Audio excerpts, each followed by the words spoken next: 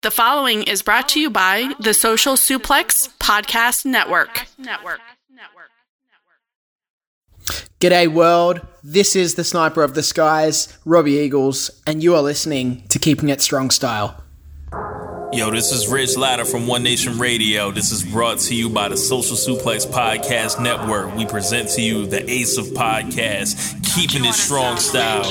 Let's go. It's the Ace of Podcasts, Keeping It Strong Style. Covering New Japan, they ready to hold it down. Jeremy Donovan and the young boy Josh. Come and hit a job out in Barrio the Frogs. From the Tokyo Dome over to the G1. Social Suplex is the network where we can get it done. I'ma chill and let them have it, cause this is just an intro. Keeping the strong style, 6 stars from the get-go, boy. Yeah, from Tampa Bay to the Tokyo Dome, this is Keeping It Strong Style with your hosts, Jeremy Donovan and the young boy Joshua Smith. And thank you for listening. Welcome to Keeping It Strong Style, the Ace of Podcasts on the Social Suplex Podcast Network. Jeremy Donovan here with the young boy Josh Smith. On today's show, we'll have an interview with Robbie Eagles. We'll also discuss G1 Climax blocks and formats, New Japan Road, and All Together Again.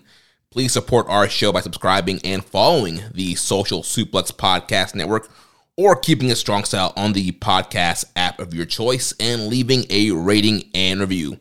You can also get all the podcasts over at socialsuplex.com. Check out our Pro Wrestling Tees store, prowrestlingtees.com/socialsuplex. That's where you can get your official Keeping It Strong Style t-shirt. If you enjoy this podcast, please consider making a one-time or monthly donation by visiting socialsuplex.com/donate and click on the donate button under the Keeping It Strong Style logo. This week's episode is brought to you by the NJPW-EXT, the only browser extension for NJPWWorld.com. Frequently updated and with features like dark mode, improved translations and layouts, custom and shared playlists, synchronized viewing parties, and much, much more. It takes NJPW World to the next level. You can visit njpwext.us today for details. Young boy, how you doing, man? What up, what up, what up? I'm here. We're doing the podcast. Yeah, it's funny doing the intro to you because we actually, been recording now for an hour. Oh, you're gonna let it out? Yeah, we've been recording with Robbie, and now we're doing the intro. And I guess we should kick it to him now. There you go. No. But yeah, we have the opportunity to interview Robbie Eagles, talk about him joining TMDK, Best Super Juniors, talk about Tamashi, Forbidden Door, all kinds of stuff. He was all right. No, I'm just playing. No, he was extremely gracious with his time, and I really enjoyed that interview, and I think you guys are going to hear a lot of really cool, interesting, and insightful things from him here, and hopefully we can get him on the show again here in the future. Yeah, definitely. Well, let's not waste any more time. Let's throw to that interview. Ladies and gentlemen, thank you for listening to Keeping It Strong Style. We have a very special guest with us today, former IWGP Junior Heavyweight Champion, former IWGP Junior Tag Team Champion, 3-time PWA Champion, and the latest addition to TMDK, the Sniper of the Skies, Robbie Eagles. Robbie, thanks for joining us on the show, man. Hey, thanks for having me, guys. I have to be honest that leading up to this interview, I was already singing your theme song. So from the Tokyo Dome over to the G1, I'm a fan. I listen. That is awesome. Our friend so funny. Rich Latta, he raps the intro for us. He's going to love that. Well, like normally when we have like a non-wrestling guest come on, we'll like have them sit through everything. But I was like, oh, well, we don't have to play it. Like we'll just get to it. We'll put it in post. I guess we've deprived you. That's right. I'll just listen to it on repeat after this interview finishes. So it's all good. Nice. Well, Robbie, there's a lot going on in your world right now, and you just got done with Best of Super Junior 30 and recently joined TMDK. And as our listeners know, you were started in Bullet Club, jumped to Chaos, And then we saw that, you got some offers to join the United Empire. So first question, so why did you, choose to, reject United Empire and join TMDK? A lot of history there with you and Will Ospreay, Birds of Prey. It seemed like that could have been a good fit for you. The whole United Empire thing was always a bit sketchy in terms of the presentation of these offers, as you like to say, quote unquote. It actually started back in Dallas of 2021 when I was appearing for New Japan Strong. For people that watch those kind of episodes where I was around that period of time, I'm there doing my backstage comments and Will Ospreay walks in. And he says, "It's nice to see you. Let's have a chat." And then that was that. I never heard from him again. So I was kind of like, why is he saying he wants to talk to me and then ghosting me? It was kind of weird. But, Will's an enigma wrapped in a mystery. So he's his own guy. I totally understand. He had lots to focus on at that point in time. And then the Kyle Fletcher thing, we had a match for Tamashi. And then I'm not sure if it was picked up well on cameras, but there was people in attendance that saw that he was pointing to the armband and he was telling me to think about it. And I didn't really know what that meant at that time. And then we come to the TJP match for World Series Wrestling back in Australia again. And that's when he literally handed me the armband. And I'm like, what is going on? These guys aren't actually saying anything, but their actions are then, I guess, speaking for them, but people are reading between the lines. The funniest part was the TMDK stuff was already in the works. So it wasn't that I had rejected United Empire. It was just that I hadn't told them I had already made a choice to go somewhere else, and they weren't aware of it because, unit lines don't cross like that. But for me, it was always destiny to be part of TMDK. I've grown up in the industry here in Australia watching, especially Shane and Mikey just dominate. And they were the first two to show that someone from Australia, especially two people from Australia, can go abroad, not just to the USA for, say, a WWE, but they can go to Japan and they can be champions. And that opened a lot of eyes for the wrestlers here at home. And that was always something that made me go, okay, shit, I can go to Japan, the place I've always wanted to wrestle and compete and be a champion because Mike and Shane have proven it. So for me, it was just a matter of when. There's been lots of jokes in between my career of me joining TMDK, and it's always been like a laughable moment, but now it's real. So yeah, it's funny too, because the interview came out on New Japan's website about me cracking jokes at Dan Maloney joining United Empire shortly after those offers came my way. And now look where he is, guys. So hopefully the heat of me leaving Bullet Club to go to Chaos can now get deflected a little bit in Driller's direction.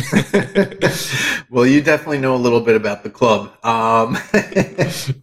So I've heard in the past you've referenced Shane Haste and Mikey Nichols as being senpais of yours, so I'm assuming they had a hand in your training. What is it like being kind of aligned with them officially and, the entire dynamics with this new group as opposed to what it was like with Chaos? Yeah, it is a little bit different because I don't think with TMDK, even though we have Zach as the front man, it's not like there's any particular leader. We all band together, but we all have our own directions. Zach's got the TV title right now, and that's kind of his direction, as well as the G1 as it looms closer. And then we've got, Fujita under our wings, and we're trying to teach him the ways of TMDK. And there's lots of different ways to look at it because there's Zach's interpretation, there's Mike and Shane's original interpretation, then there's my new interpretation of TMDK, as well as guys like Tito and, Jonah before he had gone off to other pastures. In terms of them being direct senpais, they weren't guys that actually had a physical hand in training me. It was more just watching them from afar because Perth to Sydney, Western Australia to New South Wales is like Los Angeles to Florida flight distance. And Gotcha. So it's not easy for me to just go over and hang out with Shane and Mike back when they were both living in Australia. But I did get to have a match with them after my first tour of Japan with 01 in 2012. I teamed with Adam Brooks and wrestled Mike and Shane. And that match taught me so much because I thought I was already ingrained in that Japanese wrestling style from my 3 months in 01. But then wrestling Shane and Mike, and they had that heavyweight Noah tag style, it just showed that there's still more to learn. And I was only 4 or 5 years in the biz at that point. So I've always looked to them for inspiration, no matter where they've gone. And I think that's where I've seen them as senpais and as leaders for our country and our wrestlers coming from this country, because they've always paved the way. They've never done it selfishly. They've always tried to invite more guys. And, you know, Jonah did a stint in Noah shortly after they had a hot run there. And Slex also did a stint in Noah representing TMDK. So they've always opened those floodgates. And that's why I've always appreciated them as leaders for our country, no matter where they've gone. Nice. So with joining TMDK, has there been any change in your mindset, or maybe how you approach your matches, or maybe kind of tweaks to your wrestling style?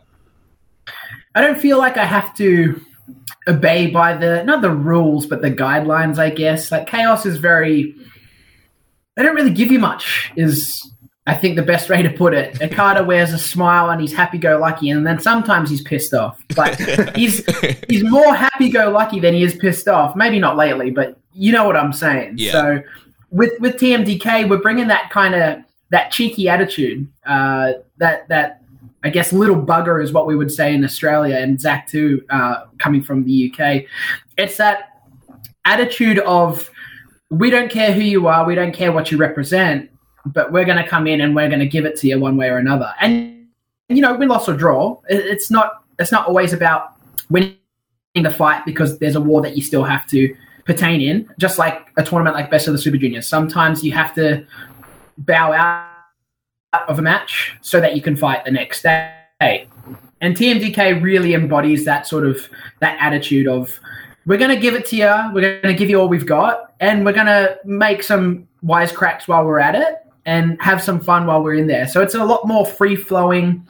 There's less pressure in TMDK, whereas I felt there was a lot of kind of pressure to be a certain way in Bullet Club, and there was a pressure to be a certain way in Chaos, whereas now I can really just relax when I'm in the ring and be myself a lot more and be around like-minded individuals. Whereas I got along with guys in Chaos and I got along with guys in Bullet Club, but I never felt like I was quite on the entire same page with them. That's interesting. So coming off of Best of the Super Juniors, we started to notice you implementing a new move into your arsenal. You've been known in the past for utilizing, you know, like the 450 and the Turbo Backpack and the Ron Miller Special, but you really started focusing on strike-based. You've always had strikes, but like really emphasizing your strikes and finishing a lot of matches with a kick. And my notes here say, I think they're referring to that as Trigger. Is that the name of the move? Yeah, correct. Okay. What was the main impetus or, you know, motivation to, you know, kind of inspire you to start using that move in this tournament? It's something I've been working on for a number of years in training, but I didn't want to bring it to the fold until it was perfected. And Best of the Super Juniors is kind of that best opportunity to do things like that. Expect the unexpected is what you should be telling your opponents, but luckily they're so focused on their own game plan that they're not expecting the unexpected. So that's where I brought it into play. And I feel like more of the opposition in the B block should have been watching that opening match with Yo to have seen it coming. But I guess what they did is they were still continuing to study my older tapes. They were still watching out for the Ron Miller Special and the leg attacks. Whereas the Trigger is the perfect kind of segue to a different direction, because I need to get someone down low enough so that their head's prone in the position I need, so my leg attacks still get them there, but now I can unleash this quick snap kick that they haven't seen coming. That's a knockout blow, as was proven in the Best of the Super Juniors. Yeah, that really caught me off guard. And I think even as someone that, you know, we unpack wrestling matches and review them, I didn't pick up right away that this was like a new finisher of any sort, because oftentimes in like the Super Juniors, you'll see people utilize different, you know, match finishes that are uncommon just because of the format of the tournament. That happens. But then you started doing it again and again. I'm like, oh, this is like a thing that he's perfected, and like this is a whole new, like, you know, aspect of his game. So, you know, very, very, very cool. Yeah, I appreciate you talking about my striking offense too, because that's something that I feel like was always underrated for my game, and people were always so focused on the limb work and the submission work, but they weren't really paying attention to that striking offense that I always brought to my matches, because I guess it played a secondary role in a lot of the positions that I was in, but now it's something that people have to be aware of going forward. And I just feel really sorry for all the trainees at the Pro Wrestling Academy here in Sydney, because they had to cop a bunch of those triggers while they were in workshop and practice. That's awesome. Yeah, definitely, adding that knockout blow is a new weapon in Arsenal. Definitely, like you said, kind of took people off their game in the tournament. So that was cool to see. Towards the end of last year, you ended your team with Tiger Mask, Flying Tiger. Now you're a part of TMDK. Do you have any plans to get a new partner to challenge for the junior tag team titles? I'm pretty sure Vegeta's under 100 kilos. I don't think I need to go looking for anyone new right now. But there's still plenty of TMDK members in Australia that could step up to the plate. So Slex is a guy that's still, I don't know how, but he's a junior heavyweight and he's built like a brick shithouse. So if I ever need to bring in the big guns, that's definitely someone I could try and put the call into. And you've got Marcus Pitt and Damian Slater over in EPW in Perth, where Shane and Mike originated. Marcus Pitt is actually the original third member of TMDK, so he's one of the OGs as well. And they fluctuate between heavy and junior. So if you go back and watch that first tour of Australia, you actually see a young Robbie Eagles and Mick Moretti take on that tag team in Melbourne. And unfortunately, they beat me in that one. So there's plenty to learn from such an experienced team. So if we need to go for, say, the Never Six-Man titles, there you go. Either those two could come over, or I could team with Shane and Mike and do an all-Aussie trio, which is, it's a bit of a bummer that the United Empire stuff didn't work out and it's played how it has, because there was one time that I got to do a trios match with Kyle and Davis as Aussie Open. And that was really fun because I've known them for so long. But because of where we ended up on the opposite sides of units in New Japan, it was never meant to be. But I did have a dream after that one match in Australia that we could have eventually gone for the Never Six-Mans. But that's just going to have to be a dream for now. Mike and Shane are much better accomplished tag wrestlers. So I think I've got a better opportunity of capturing belts with them anyway. Nice. Shots fired. Exclusive on Keeping It Strong Style. I'm just waiting for it to be written on every website after this airs. So you've done a few Super Juniors at this point. How was your experience in this particular tournament? How was it different from some of your tournaments in the past? And what are you taking out of this tournament that you're going to try and implement for next year, since you came up a little short this time? This tournament was so different because it was so compact. The schedule was crazy, and I'm sure you guys are well aware of it, trying to keep up with it from your position. But holy cow, guys, we literally had, once we started, we had one day off. Every other, I guess, quote-unquote day off was a travel day, which was either several hours, or if you're a prima donna like me, you book your own flight and say goodbye to guys on the bus and let them do the 7 to 8 hours and try and get some extra rest. Or crazily enough, what I was doing a lot of the times is I'd wave goodbye to the bus and then I'd get to the gym and do my workout before getting to the airport to then get to the hotel a little bit earlier and try and get some more sleep. So that's probably the biggest thing that I'm taking away from this year's tournament is the recovery period was so minute. I think that could have been the undoing for a lot of us in the tournament in terms of getting to the finals. And I still spoke about it online when I was watching Dominion. That could have been Wato's undoing in his match with Hiromu. It's just the fatigue of the tournament because he went all the way through to the finals and won. I can only imagine what his body was going through and his mind as well. Now the added pressure of having that title match at Dominion. Hiromu got those extra days off where he got to do tags towards the end, so his body didn't take as much damage as Wato did. So you got to look at all that sort of stuff. I definitely think that was the major factor for all of us. Everyone was feeling it. When you would walk into a locker room, you could just see, you could literally see the aura of fatigue on everyone. And we wanted to go, if you were in another match and you made it to the semis and you made it to the finals, you could tell mentally they're prepping themselves, but physically their bodies were hurting. So I think that's the most defining thing from Best of the Super Juniors 30. I'm crossing my fingers that the schedule is a lot easier next year because generally we get more rest time. But yeah, I'm not jealous of guys like Wato and Teton doing 11 singles matches in that time frame. Holy crap, yeah. Yeah, it seemed like everybody was just taped up towards the end of the tournament. KT tape, tape on the shoulders, all over. Pretty crazy schedule. Was this your first Super Juniors with a full cheering crowd? It would have been my second. My debut in 2019 for that Super Juniors was still a cheering period of time. But Jeremy, I just want to point out that I started with tape in the tournament, and then I progressed down to no tape as the tournament went on.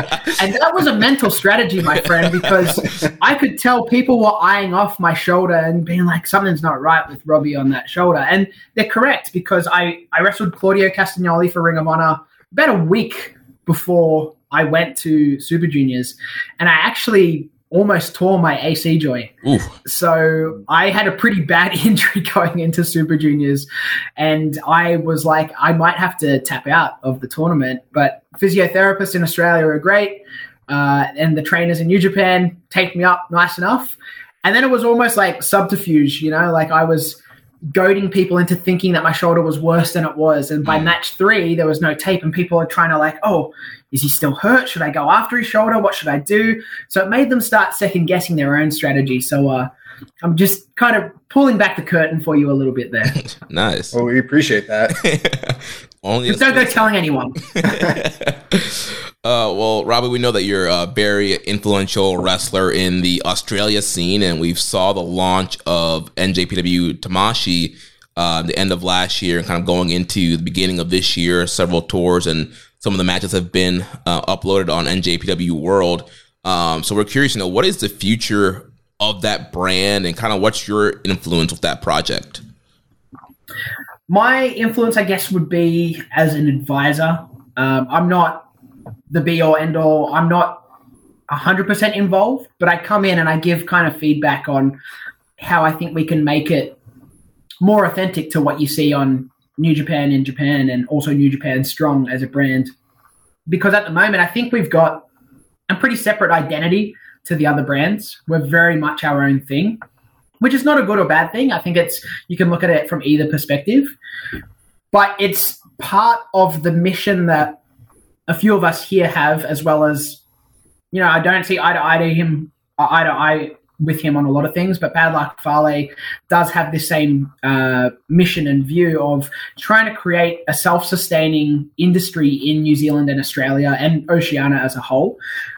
Because I was thinking about it last night before coming onto this this interview with you guys.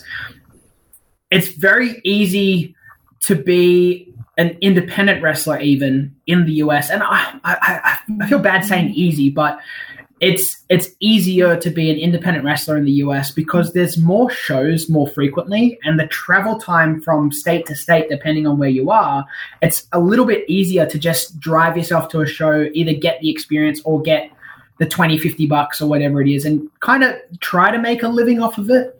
Whereas here in Australia, and especially in New Zealand, it's impossible because we're so further spread out city to city, state to state. And because we're, I guess, like a more segregated part of the world, we don't have the opportunity to run as many shows as frequently. There's just not as many wrestlers, there's not as many rings. So that kind of limits us to what we can do. So if someone said, I'm quitting my job, I'm going to be a full-time independent wrestler, they would really struggle. Really struggle. So New Japan Tamashii is part of that solution, and it's not going to be an instant thing as much as we wish it was like a Thanos click of the fingers. It's something that's going to be a long-term goal of we need to just keep doing it so that we can eventually get to a point where it becomes, say, a touring brand. So then it goes from state to state to state, city to city to city, and creates opportunities for the locals to wrestle with some of the New Japan talent, to get that experience to eventually get more worldly, but also to get different eyes on them. Because I think the biggest thing that I've noticed is the fans that were coming to Tamashii were not necessarily the fans that would come to a PWA, even if it was in the same building. Yeah. Which to me was kind of like, if we're in the same building, It's the same ring, just dressed up a little differently. Why are people not coming to one and the other? But it's flavors of ice cream, right? If they're a fan of New Japan, then they're going to go to New Japan branded events. Same with PWA, they're going to go to PWA branded events, because just because they came to PWA doesn't mean that they watch all of wrestling. They might only watch that brand. And I've got to be self-aware of that sometimes.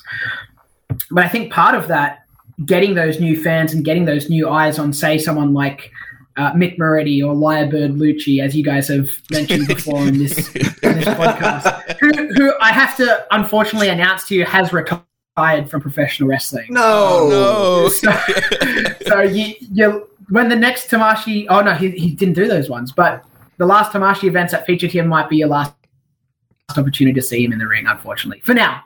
So every time I'm like, what about Lyrebird Lucci? You've just told me that's it. That's what's going on with Lyrebird Lucci. He's done. Like, this is atrocious. He heard the young boy was asking about him too much, and he's like, I can't handle this. See you later. Oh my gosh. That's hilarious. So like to wrap that up, just to wrap up that thought is, Tamashi's part of the thing that's going to create I think a self-sustaining industry. It's not just Tamashii, it's a lot of different promotions here in Australia as well, working together to kind of cultivate that, because we want people to be able to do it for a full-time living, or at least for a living, better than what they're doing it now, so that they don't have to move themselves to the US or the UK or Mexico or Japan to facilitate that. We want to create an environment here where people can fulfill their dreams without moving to another country. Yeah. You actually already touched quite a bit on our next question, but it goes hand in hand with what we've been talking about here. So with the future of Australian wrestling, I mean, there's a few pretty well-known brands out there. There's PWA Black Label, there's Melbourne City Wrestling, there's WSW, and then like EPW. What do you see as being what's going to need to happen to take Australian wrestling to the next level? Is it going to need to be something where one of these larger companies like a New Japan or like an AEW realize that there's a market there and kind of come in and, build a market themselves and kind of, pick up some of the independent wrestlers that are in that area? Or is it something where there could be like a cash infusion to one of these local companies, or maybe even emerging of these companies, to make a go of it? What's a realistic scenario that you see playing out? I know we're kind of just guesstimating here, but what's the next step for Australian wrestling? I think you kind of laid out the two options. So that's pretty funny.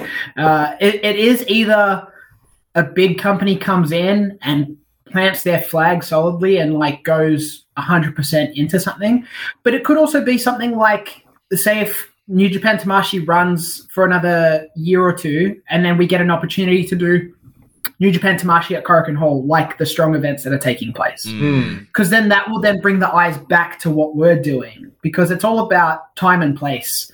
I know Mick Moretti, and he might not want me saying this online, but I'm going to say it anyway. Every year, I think he approaches GCW about trying to do some sort of Australian showcase around WrestleMania week, which I think would really help us out. But we could even expand that to Oceania, because I've been to the Southeast Asian countries and wrestled for a couple of them, and they've got great talents in Singapore, Malaysia, the Philippines. So we could do some sort of conglomerate of the under the radar countries. It's basically on this side of the world, I guess. Yeah. So something like that, I think, could definitely help and could be part of the catalyst to really kickstart it. But I think the number one thing, especially for us in Australia and New Zealand, is it existed on television and was super popular in the 70s, especially. And then the television network decided that they wanted to put their money into cricket, and they took wrestling off the air, and then that's basically what killed the industry here, because we were packing out the big buildings, the ones that I still want to wrestle at, that are the amazing concert venues and stuff like that in Sydney and Melbourne. We were packing those out on a weekly basis back in the heyday of Australian pro wrestling.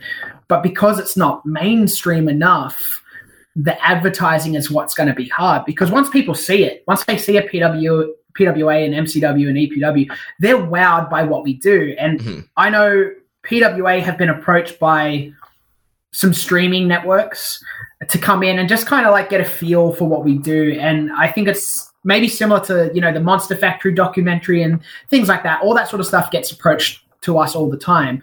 But they asked the crew at PWA how much kind of the production costs. And when the network people were told how much it costs, they were like, this is like a $50,000 show that you're putting on for a very, very, very small percentage of that cost. Because we don't have that kind of money to run those kind of shows, fellas. Like getting a couple hundred people into a venue, even if you're charging premium tickets, you're still not going to cover everything for a $50,000 cost one-off show. So we found a way to make it look that good, but on, you know, the more minimal side. So imagine what we could do with that backing. We could make it way bigger, way grander. But I think that advertising is the biggest thing. So if it was on mainstream TV or advertised that way, we would get people flocking in droves to these shows. So I think that's kind of the looming thing. It's just kind of, let's put on one big show at a big arena, kind of get the best of the best, but it needs to be advertised correctly. I don't want people putting money on Facebook ads and Instagram stuff because we're already capturing those fans. We need to do big billboards in the streets. We need to put posters under all the bridges underneath where people are crossing, going to work every day. Like all the sort of things that I guess like a touring artist or touring band would do to get like a big packed arena. That's what we need to be doing. But the funding for that is what's hard, because it's hard to commit to something like that as an unknown. Yeah, you know, you mentioned, you know, with TV too, you know, right now in the States, you know, TV is kind of the big thing that's driving the wrestling business with all TV deals. And it seems like, yeah, if there was some kind of TV, even if it was like WWE or AEW there, it would kind of just help bring a more of a popularity and an awareness to wrestling in general, and probably would have an easier time getting more folks to shows. And you know, you mentioned too, like some of the unknowns and some of the southeast, you know, countries that you wrestled in, and you know, on this show we do our excursion match of the week for our end of the year awards. And in 2020, we watched you versus Chris Panzer in the Philippine Wrestling Revolution. So, what is the Philippine wrestling scene like? Oh my God, guys, it's incredible. The talent is so hungry, and so many of them are basically self-taught because they're so segregated to other parts of the world. And they do have like a little cool kind of working relationship within that country with the Singapore promotions and the Malaysian promotions, and they're so close together that they can catch pretty cheap and easy flights to bounce around. The pandemic definitely hurt them, as it did with everyone though. But I was just blown away by the turnout, because they packed this really cool building, and it was like decked out with all the lighting, entrance video screen. Like it was a really cool arena to wrestle in. But there was so many people in there, and they were all rabid New Japan fans, which was bewildering to me, because you'd think a country like the Philippines, number one's going to be WWE, and it probably is, but so many people there were so knowledgeable about New Japan Pro Wrestling. And after the show concluded, they all basically lined up to meet me. I was there for like another hour or so, just like meeting, signing autographs, taking pictures. And I thought that was incredible, because it was already like a pretty long show, a long day. But the energy from the opening match up until I wrestled Panzer was exactly the same. They kept the energy high the entire time, because you got to understand, this is a country that doesn't get regular live wrestling events, and if they do, they're usually on a smaller scale.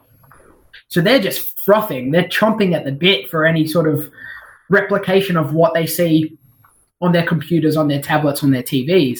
So when they get a taste of that, they're like, yes, give us more, give us more. So they're just like a really hungry country for pro wrestling. You know, there's been talks. There's a couple of Filipinos in New Japan Pro Wrestling, me being one of them as a half Filipino. I think a New Japan show in the Philippines, even if it was, you know, an eighth of the roster, would do amazing things over there. But trying to convince the bigwigs to do stuff like that. It's still a little bit difficult when we've only just gotten cheering crowds back. So, come on, Amari, let's get it going. That's a match. If you guys are listening and you haven't checked it out, we give it the biggest recommendation. I think it's still available on YouTube for free. But Chris Panzer versus Robbie Eagles, a little hidden gem, and I mean the crowd is rabid, and it's really fantastic. Now, with that being part of your heritage, Robbie, was that the first time you'd wrestle in the Philippines, and what was that like for you? As far as like significance, since that is part of your ethnicity. Yeah, that was the first time I'd wrestled in the Philippines, and it was also the first time I had been back to the Philippines since I was about, I'd say, 2 years old. So it was well overdue for me to just kind of reconnect with that part of my nationality. It was really special, just getting to be a part of that. And it was something, the Philippine wrestling community is something that I've been watching from afar as it's grown. I kind of caught wind of PWR when they were first in their infancy, and I always kind of kept tabs on them, just like little things I could see on YouTube or whatever I could see on any social media. I just kind of see it from like my position and just take a glance at it. So I always knew it was there. And then I remember 2019 is when TJP and Jeff Cobb got to do a big show over there. And that's when it really caught my eye again. And I was like, okay, they're doing some really cool stuff over there. So when it all came together and I was able to do it, I got to reconnect with my family over there as well, which was, awesome. They were in the front two rows. It was just a real special moment. And it's the same for me whenever I wrestle here in Australia. Still to this day, I have family that come to shows that haven't seen me perform ever. So some were seeing me for the first time in 2022. And that's a really cool moment for me to share what I've been dedicated to for the last 15 years with people that usually don't get it. So to like kind of convince them in an instant is always reassuring that I'm on the right career path and I'm doing something that then creates enjoyment for others. It's not just like a selfish thing that I'm doing. Like I have a hobby of building remote control cars because that's only something I can really enjoy, especially if I had like a little niece or nephew that's like, let me play with it. I'll be like, no, get your hands off it. So pro wrestling is something that everyone can enjoy, especially from the audience or even just watching it. So it's really fulfilling to do that in the Philippines, in Australia, wherever I go. And I have been kind of making that my mission over the last couple years. As I grow more into my older years as an adult, I'll say, trying to connect with my family through this passion that I have is something that's very special to me, and I want to keep continuing to doing as much as I can. Nice. So earlier you mentioned wrestling Claudio. So you stepped through the forbidden door to wrestle him for the ROH World Title before Super Juniors. Any chance that we'll be seeing you at Forbidden Door 2? Who knows, fellas? I can't spill any beans. It's definitely something that's been on my list since, Super Juniors last year. It's just unfortunate that really Yuta's not the pure champion anymore because he still owes me a title shot. Yeah, he does. And whether he's got a championship belt around his waist, I'm still going to demand that he owes me a title shot. He can get it to me however he likes. He holds the title. If you can get this ass whooping, that's the title he holds. I like it. Are there any dream opponents you haven't had the chance to face yet? Who'd be at the top of that list? Ooh, it's always like a recurring question, and I think the answer will change based on time of day, what day we're on, and it's also like who's kind of floating around in the wrestling stream, I guess. The one that's most apparent to me at the moment, because there's a possibility of it happening, is as a younger wrestler with a guy down here called Matt Diamond. And he's an incredible wrestler. We still get to do tag matches every now and then whenever the stars align for us back home in Australia. But we very much based ourselves on the Motor City Machine Guns. We took to them for inspiration, like a lot of young tag teams did during that sort of mid-2000s, early 2010s. And Alex Shelley and Chris Sabin are actually coming to Australia twice this year. So if there's a potential for myself and Matt Diamond to have that dream match that we never thought was possible with the machine guns, I'm going to take every opportunity to make that happen. Whether it's in Wagga Wagga or whether it's in Sydney, it doesn't matter to me, as long as it happens. And guys, Wagga Wagga is not close to my house. It's not an easy drive. It's a pretty long trek to get to. But if I got to get in my car and get myself there to make that match happen, I'll do it. So, you know, Multiverse United is a thing. Impact and New Japan have a working relationship, and you've got a New Japan pro wrestler sitting at your doorstep when you come in here. So I'd like to make that happen. And then if there's an opportunity for me to have a one-on-one match with Alex Shelley, that's like the dream match for me, because anyone that's known me even before I was a burgeoning pro wrestler, he was one of my guys that I looked at when I first caught indie wrestling, and I went, he's it. That's who I want to be. And it's a bit embarrassing to say that now because he's someone that I look to as a peer, but he was definitely someone that captivated me early on. And the other guy that I'd like to put into that same category is Amazing Red. And luckily enough for me, I've been able to train with him at House of Glory several times now. And the first time was in 2011 when, you know, they had just opened their doors. I emailed them off a whim because I was in New York and I had nothing to do and I was there for wrestling. And Amazing Red and the Hog guys opened their doors and their arms to me. And I've had this cool relationship with someone that opened the doors for independent wrestling for me, because at one point in time, cable television in Australia lost the rights to SmackDown randomly, but then we got old reruns of TNA, and so I saw the SATs and Low Key and Christopher Daniels and Elix Skipper and Amazing Red for the first time, and I was like, this is it. My life has changed. It's not a bad trade-off. It was awesome. It was awesome. Yeah, I know. You and Shelley, that would be great. You know, Shelley just recently won the gold. The Impact World title. So, hey, you know, Multiverse United, let's get Eagles versus Shelley for the Impact World title. Also, Saban won the X Division title. We can get a X Division title match going too. That'd be fun to see. So, kind of winding down here, Robbie, what is your favorite New Japan match you've had so far? Ooh, that is a toughie. Oh, holy cow! I think it's gonna have to be the El Phantasmo match from Best of Super Juniors 29.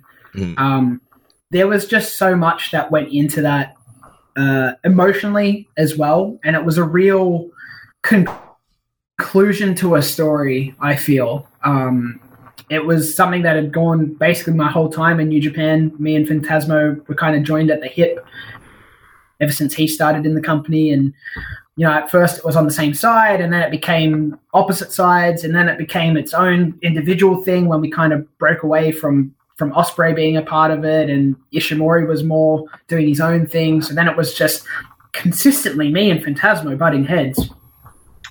And I think we had in that period of time, we still were able to get noise out of that Korakuen crowd. We caught them off guard so much in that match that they forgot the rules were in place, that they couldn't cheer and make noise. So they were gasping and they were making noise.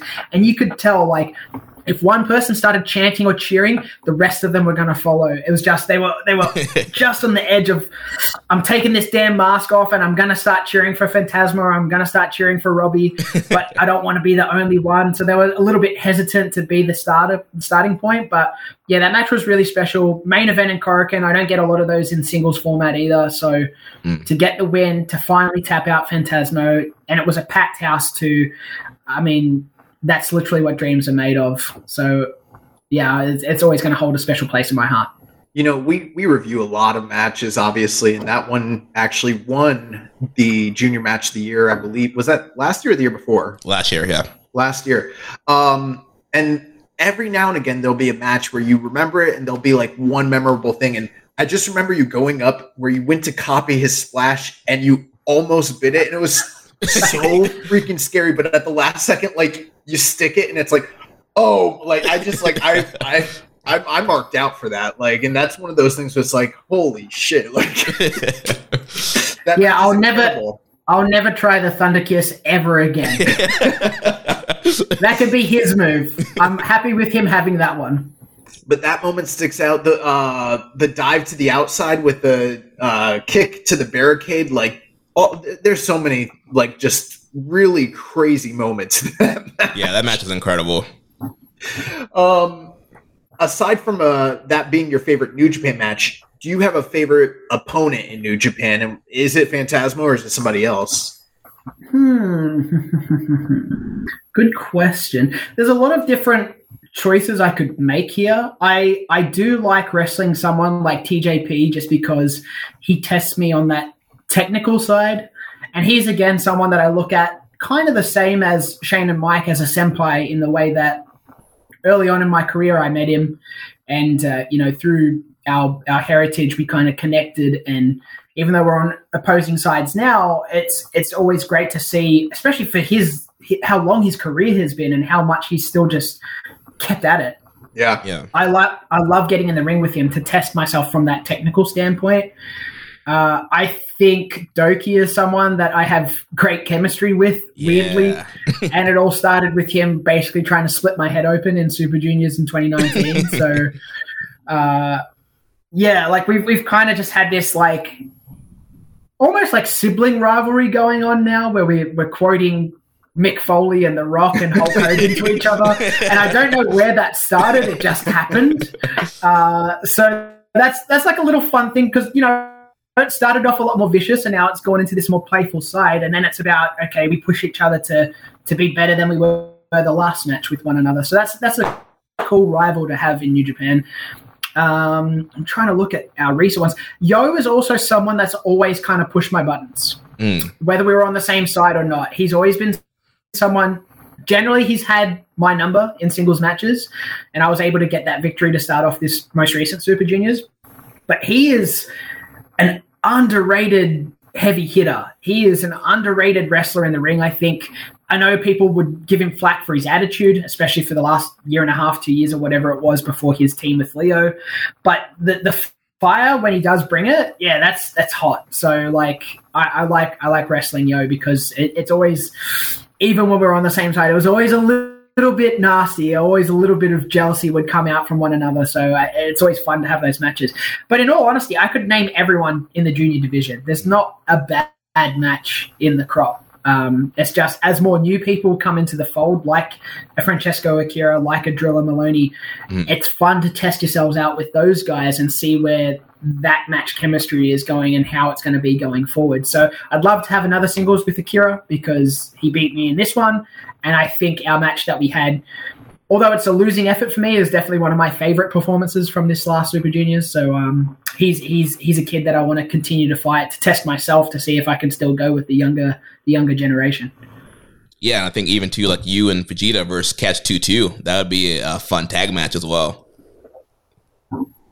So last question. Well, he ain't a young boy anymore. That's right. Yeah. Apparently. Yeah. Last question here, Robbie. So what are your goals and aspirations for your future in wrestling? Is there any particular championship or achievement that you're aiming for? I said it in my backstage comments after the Desperado match in Osaka that knocked me out of the tournament. I'm not going to rest until I win the best of the Super Juniors. It's not going to be good enough just to make the semifinals. It's not going to be good enough just to make the finals. I am going to keep going. I'll burn the candles at both ends until I win the best of the Super Juniors, because I said it since 2019 in my first tournament, and I'll say it every year afterwards until I make it happen. My ultimate goal and dream is to get that trophy, obviously hold it in the middle of the ring, whether it's in the Budokan or Ryogoku or wherever it is. And then I want to pack it for the plane ride home, come back to PWA where everything started for me, and raise it in front of my hometown crowd and tell them that I have achieved the thing that I told them that I would always achieve, because I spoke about it at length. Doing things like winning the best of the Super Juniors really not only shines a light on you as a performer, but on everyone around you. And I need people to take this side of the world more seriously than they do in terms of how good our wrestlers are. Just look at those in AEW and WWE. Between Tony Storm, you got Buddy Matthews, and then you've got all the guys in WWE, like even Grayson Waller, someone that I don't appreciate his attitude a lot, but he has done fantastic things, landed on SmackDown, and I'm just waiting for his first opportunity to get into the ring and show that audience what he's all about. There's so many Australians and people from New Zealand too killing it, but there should be more because we're so talented down under. And if it takes me holding that trophy in the middle of the ring in Japan to bring those eyes this way, then I'm going to do it. And that's why I don't think you could find someone as selfless as me, because my goals are never just for Robbie Eagles. It's always for almost like a greater good. And it's part of that plan of creating that self-sustaining industry here in Australia. So if me holding that trophy helps springboard that happening, then that's what I want to do. If it catches the eye of a sponsor, then that's what I want to do. And also, the selfish part is that I just want to win that tournament. I've been in it, 5 times now in a row, the only foreigner to say that. So 6-time lucky. I mean, if you were to win it, which we have all the faith that you're capable of it, puts you in really rarefied air because there's only been 5 foreigners that have ever even won that tournament, like Pegasus Kid, Eddie Guerrero, Prince Devitt, Ricochet, and then the last winner was Will Ospreay. So, I mean, you winning that tournament would put you in the exact same class as all those guys, essentially. And I think a sub sort of section of that dream would be to have an all Gaijin final, because I think that's something that they haven't really had maybe ever before. We saw Titan in this most recent one representing Mexico, but imagine if you had someone from Australia versus someone from the US. Yeah, I think that would set a whole new barometer for where the junior division is. And it would show that it's not just the home talent that are getting to the top. Those that live abroad or study abroad, I guess, in pro wrestling are just as good and are honing their craft just as well as the guys from, say, the Noge Dojo or from the other dojos in Japan. So, yeah, that's definitely something that I would like to see happen. If I were to place it as an actual match, I would want Phantasmo to cut the weight and come back to the juniors to have that finals with him to, kind of top that Korakuen match. But that might be something that slipped through our fingers for now in terms of the pipeline. He's focused on other things, and I totally understand that. But yeah, if I were to create my own finals, that would have been it. Nice. Yeah, I'm looking right now, and I don't think there's ever been an all Gaijin final, ever. No. Something behind that. There's a lot of It's a conspiracy. Oh, you know what? I take that back. Ooh. 2013 Prince Devitt versus Alex Shelley was a final. There you go. Okay. But look at the names in that final, right? Right. It can happen again. Let's get it set. Robbie Eagles versus Alex Shelley in the finals. Let's go. Let's do it. Well, Robbie, thanks so much for joining us. Tell our listeners where they can find you online, merch, any upcoming dates, and how they can support you. Yeah, they can find me on pretty much all social media at Robbie Eagles _ ROBBIEEAGLES _. And I've got a pro wrestling tee store, so that's where you can catch all my hot new TMDK t-shirts as well as the New Japan Tokon Shop Global. I've got 2 that have already been bestsellers, so hop on the TMDK bandwagon because the mighty don't kneel, and when you wear that t-shirt, you literally can't get below your waistline. So, yeah, that's a little joke. We literally, not figuratively, we don't kneel. Although someone screen capped me kneeling at one point, so stuff that person on the internet. Upcoming dates, you'll have to just stay tuned to social media. I got some stuff in the pipeline, but I can't reveal it. Might be knocking down some doors, who knows? But either way, I'm going to be keeping it strong style till I die. Nice. All right, Robbie, thanks so much for joining us, man. Thanks, guys. All right, and we're back. So great having Robbie on. Really good interview. Definitely a lot of insightful stuff there. Yeah, thanks so much, Robbie. And, I think one thing that was cool was, I listened. Robbie's one of the most gracious wrestlers out there with his time, because if you go on Spotify and you just look up Robbie Eagles, and I did this earlier today because I was like, you know what? I want to make sure we're asking good questions. We're not just rehashing the same topics and same subjects everybody else does. And then I was like, holy fuck, he's done so many podcasts.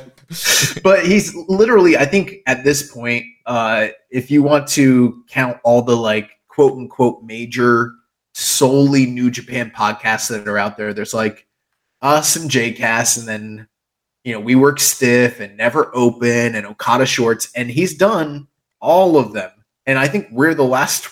You saved the best for last. Yeah, But that's really cool of him to make time for guys like us who are doing this purely as a passion project. Yeah, and not necessarily like raking in the big bucks, but to take his time out of his morning and to come and do the show with us. And I thought one of the really cool things that we were able to talk about that I hadn't heard anywhere else is the time he spent over in the Philippines. And again, if you guys haven't seen that match with Chris Panzer, go out of your way to watch it because it is really awesome. Yeah, that match was incredible. Definitely go out your way to watch that. So yeah, it was pretty cool. Yeah, talking to him and about the Philippine wrestling scene, and yeah, it's kind of his experience too in just Australia. And so yeah, a lot of great stuff from that interview. Nice. Well, Jeremy, I guess we got to talk about the G1 Climax. And normally, like when there's an announcement for the G1, we're like, oh yeah, here's the announcements. It came out. We're going to wait and hold off until Chris comes on the show. But like, I feel like we kind of have to do like a mini quasi preview. Yeah. There's a lot of news. There's a lot of stuff that's going on with this G1 this year. Yeah. The preview to the preview. But yeah, this past weekend on the New Japan Roadshow, they announced the blocks and the schedule and the main events and some format changes. I guess we'll start with the blocks. So A block, we have Sonata, Chase Owens, Hikuleo, Ren Narita, Shota Umino, Yota Tsuji, Gabe Kidd, and Kaito Kiyomiya. In the B block, we have Kazuchika Okada, Yoshihashi, Taichi, Kenta, Great Okan, Will Ospreay, Tangaloa, and El Phantasmo. In the C block, we have David Finlay, Tomohiro Ishii, Evil, Tama Tonga, Shingo Takagi, Aaron Hanare, Eddie Kingston, and Mad Mikey Nichols. And then in the D block, we have the Ace, Hiroshi Tanahashi, Tetsuya Naito, Hiroki Goto, Zack Sabre Jr., Toru Yano, Jeff Cobb, Shane Hayes, and Alex Coughlin. Yeah, so the round robin tournament is going to be kicking off Saturday, July 15th when block action is over. The top two wrestlers from each block, they're going to advance to an elimination phase of quarterfinals, semifinals, and then the finals. So the finals will be taking place Sunday, August 13th. So essentially, two performers will make it out of each block, leaving 5 guys as losers in that block and 2 people to advance.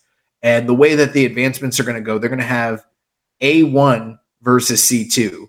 B1 will wrestle D2. C1 will wrestle B2.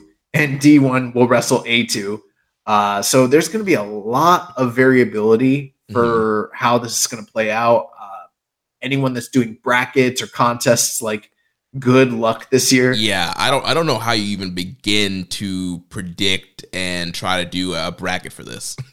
It's going to be very, very interesting. And then the other big change this year, aside from just them adding competitors and from them adding, these semifinals and all that, the tournament matches are going to have just a 20-minute time limit this year, which that's the biggest change in G1 because I think historically it's almost always exclusively been a 30-minute time limit.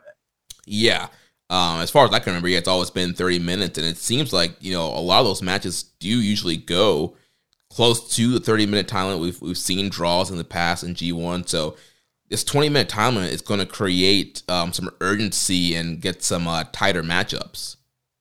And we do have a lot of questions here, so it's probably going to help us facilitate some of the conversation. And, if you guys didn't ask questions and there's something you want to hear, well, maybe you should be asking questions on this show, But, Jeremy, why don't you take us through some of those? Yeah, so first from Reddit user OK890 says, thoughts on Okada not being in the block practically made for Okada? Well, it's a very interesting thing, actually, because, I think the first glaring, obvious sort of thing that most fans noticed was the A block, how you've got first-time champion Sonata, and then you've got all these new young entrants in Hikuleo, Red Narita, Shota Umino, Yota Tsuji, Gabe Kidd, and then outsider Kato Kiyomiya. And it's a very youth-driven block. It's a block that has a lot of, like I said, first-timers in the tournament. And I think a lot of people probably imagined that many of these individuals would be dispersed throughout the tournament in a manner to where we're kind of used to, like, for instance, last year, Hinari, he was in a block. It was his first time. And it's like you get your feet wet, you get some experience, you might get one big win, but then you're at the bottom of the block and you lose a lot. And then you kind of work your way up from there. And that's what I think a lot of people were expecting out of the entrance in the A block. And instead, they're all packed together, meaning we're going to get a lot of first-time matchups, but they're also going to be avoiding wrestling the old guard like, Okada, but other people too. Like they won't be wrestling Naito or Tanahashi or, the list goes on and on. There's a lot of names there. And so it is interesting because I think, yes, you could have put Okada in this block and done the whole him versus the youth generation. And I'm sure, it's pretty much a lock that Okada's going to get through in his block, and someone from this block is definitely going through to face him. So I think we're still going to get a little taste of what people wanted. But my feeling is we're probably getting a lot of, this is the new generation, and we're going to probably be kicking off what's going to be 6 to 10 years of feuds in this block right here in this tournament, right out the gate. And it's kind of exciting, actually. Yeah, I think a lot of people are kind of more, obviously have their eyes set on the kind of the Okada story they're telling and locked in on that. But I think what they're doing here in this A block, what you're saying is they're building the foundation for what the future is going to be with these rivalries. We're already seeing like Narita and Umino have beef on these, undercard tag matches. And so kind of building this rivalry with this younger class of guys that we're going to see in the future, Narita and Umino, Tsuji and Umino, Narita and Tsuji, Kid and Umino. Like all these guys are going to be, in the big shows and the big matches. So we're kind of establishing the rivalries there. And I kind of like keeping Okada out of it for right now, because I think that there's going to be some big money matches in the future of each one of these guys trying to beat Okada on bigger shows than just kind of in the middle of G1. Yeah, I agree.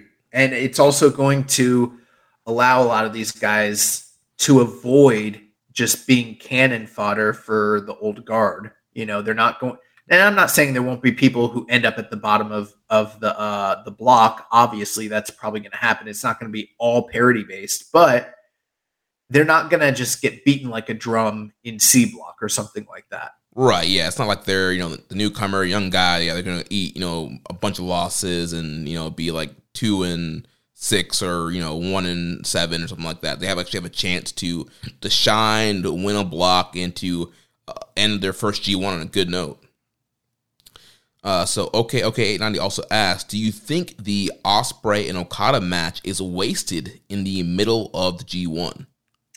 Yeah, I was looking for that, and to be honest with you, I've seen Chris and a few others kind of give some analysis about, and we've retweeted some of it, showing who's in what main events and on what nights, but I haven't really analyzed the schedule too drastically just yet. But I think it's okay for Okada and Will Ospreay to have a match in the middle of the tournament.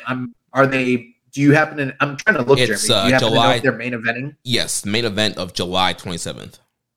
Okay, and do we know where that's at? Let's see here. I can probably. It says Tokyo. Yeah, let's see where that's at. I don't think it's Korakuen. Match seems too big for Korakuen. Hold on, let's see. Going to the schedule here. Let's see. July 27th. They're in Ota City General Gymnasium. Okay, so they're in a bigger building. I don't think that's a waste. I mean, we already got essentially a trilogy out of those. Well, actually, last year it was just 2 big matches, but we've had multiple big matches from these guys in the G1 amongst other big stages in the past.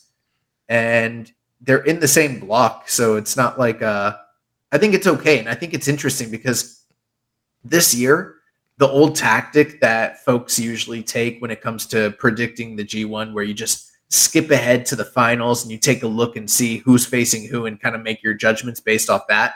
Some of that is really out the window, especially when it comes to this new format.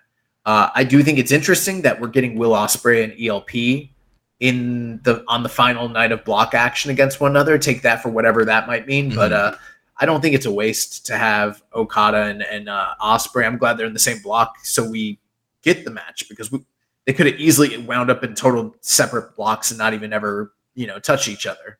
Right, and even though there are some unique main events on this tour, you still need some big main events that are going to draw in the bigger buildings. So, Okada Ospreay is one of those big time matchups that they've kind of really built that rivalry up. So, yeah, I think it makes a ton of sense to kind of do that in the middle of the tournament, one of the highlight matches and something that's going to help draw in that city. They also asked, will we ever get a Zack versus Taichi match? I'm sure we will, but it's also the give and take when it comes to the structure of a 4-block G1. You get to save matches and you get to give downtime and rest to the competitors and even get more people involved. But then you also don't get as many surefire matches just depending on how the blocks are aligned. And so, yeah, this year we're not getting Zack versus Taichi. Who knows?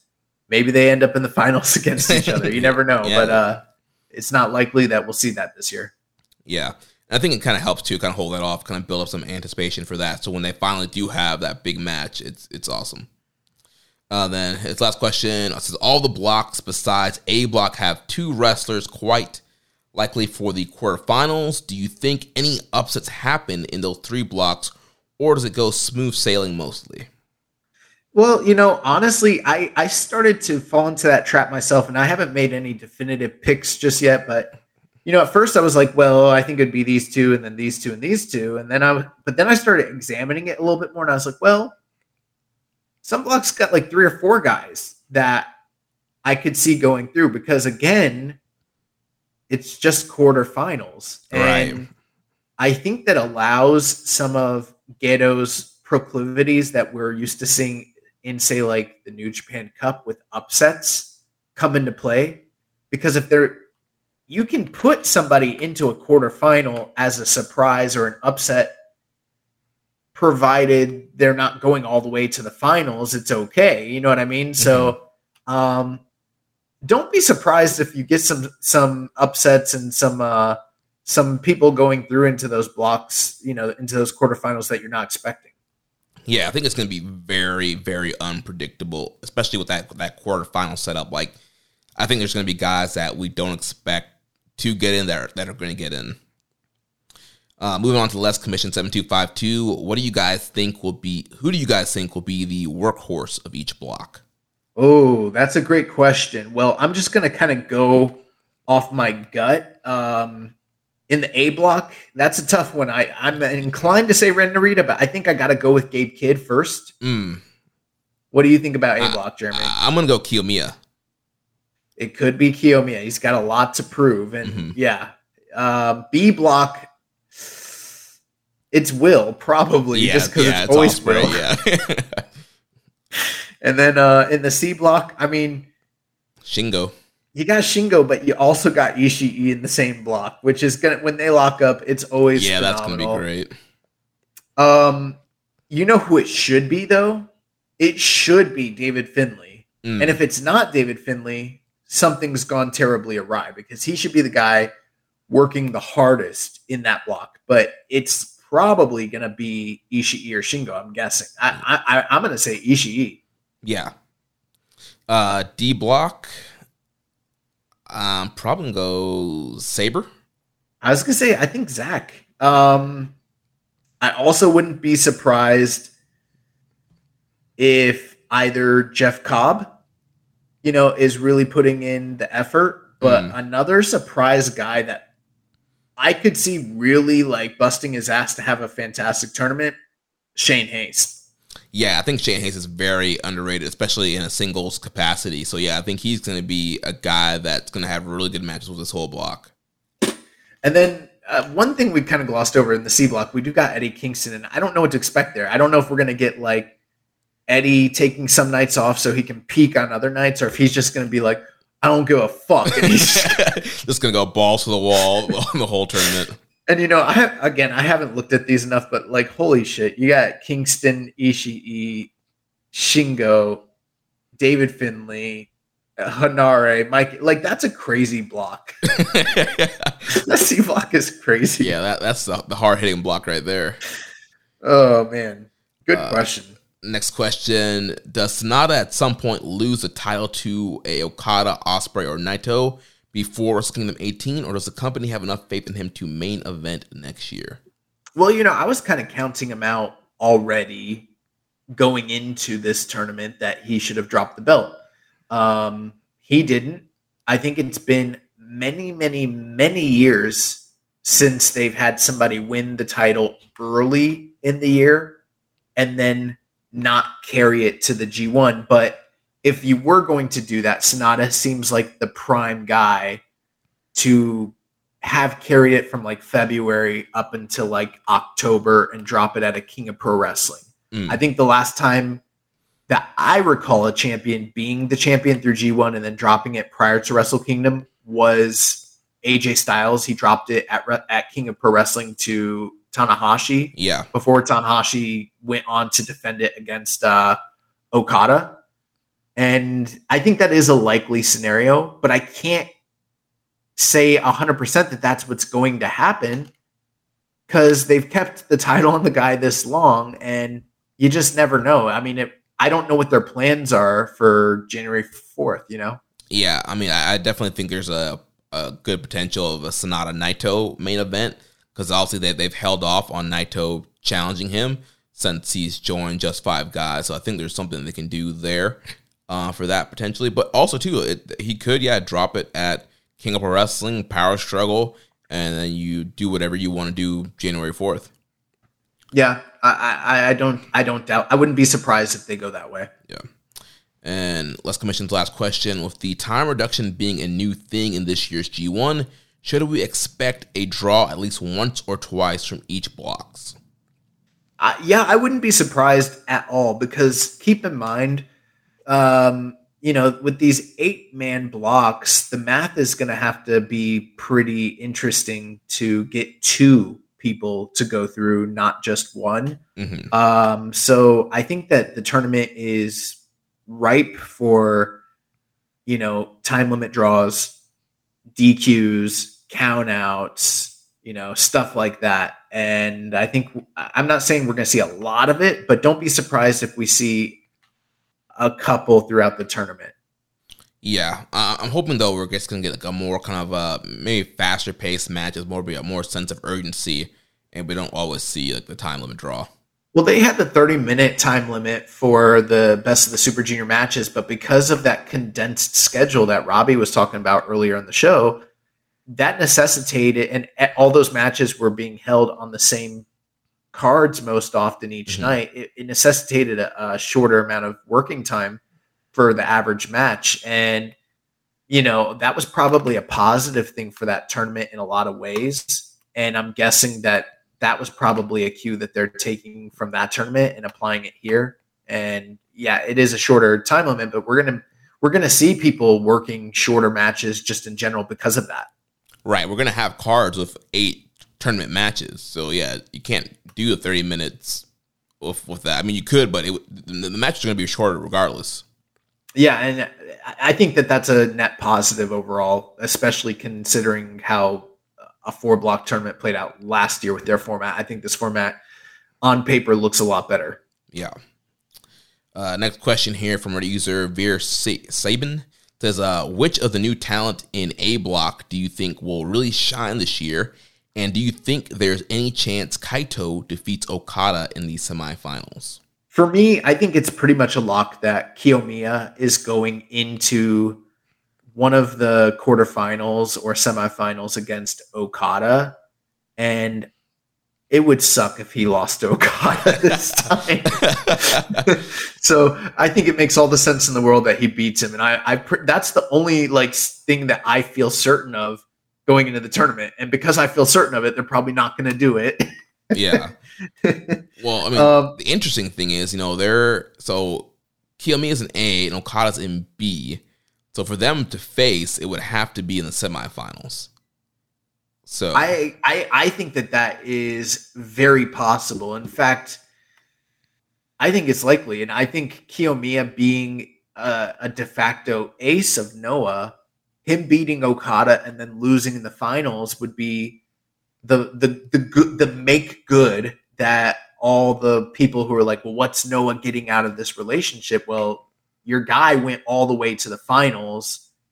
He beat the ace of the company, and then he lost to, whoever, Will Ospreay, Shingo, who knows? I think that's a great story. Yeah, I think, that's the ultimate revenge of stopping Okada from, winning his, fourth G1 in a row or whatever, where he's at. So,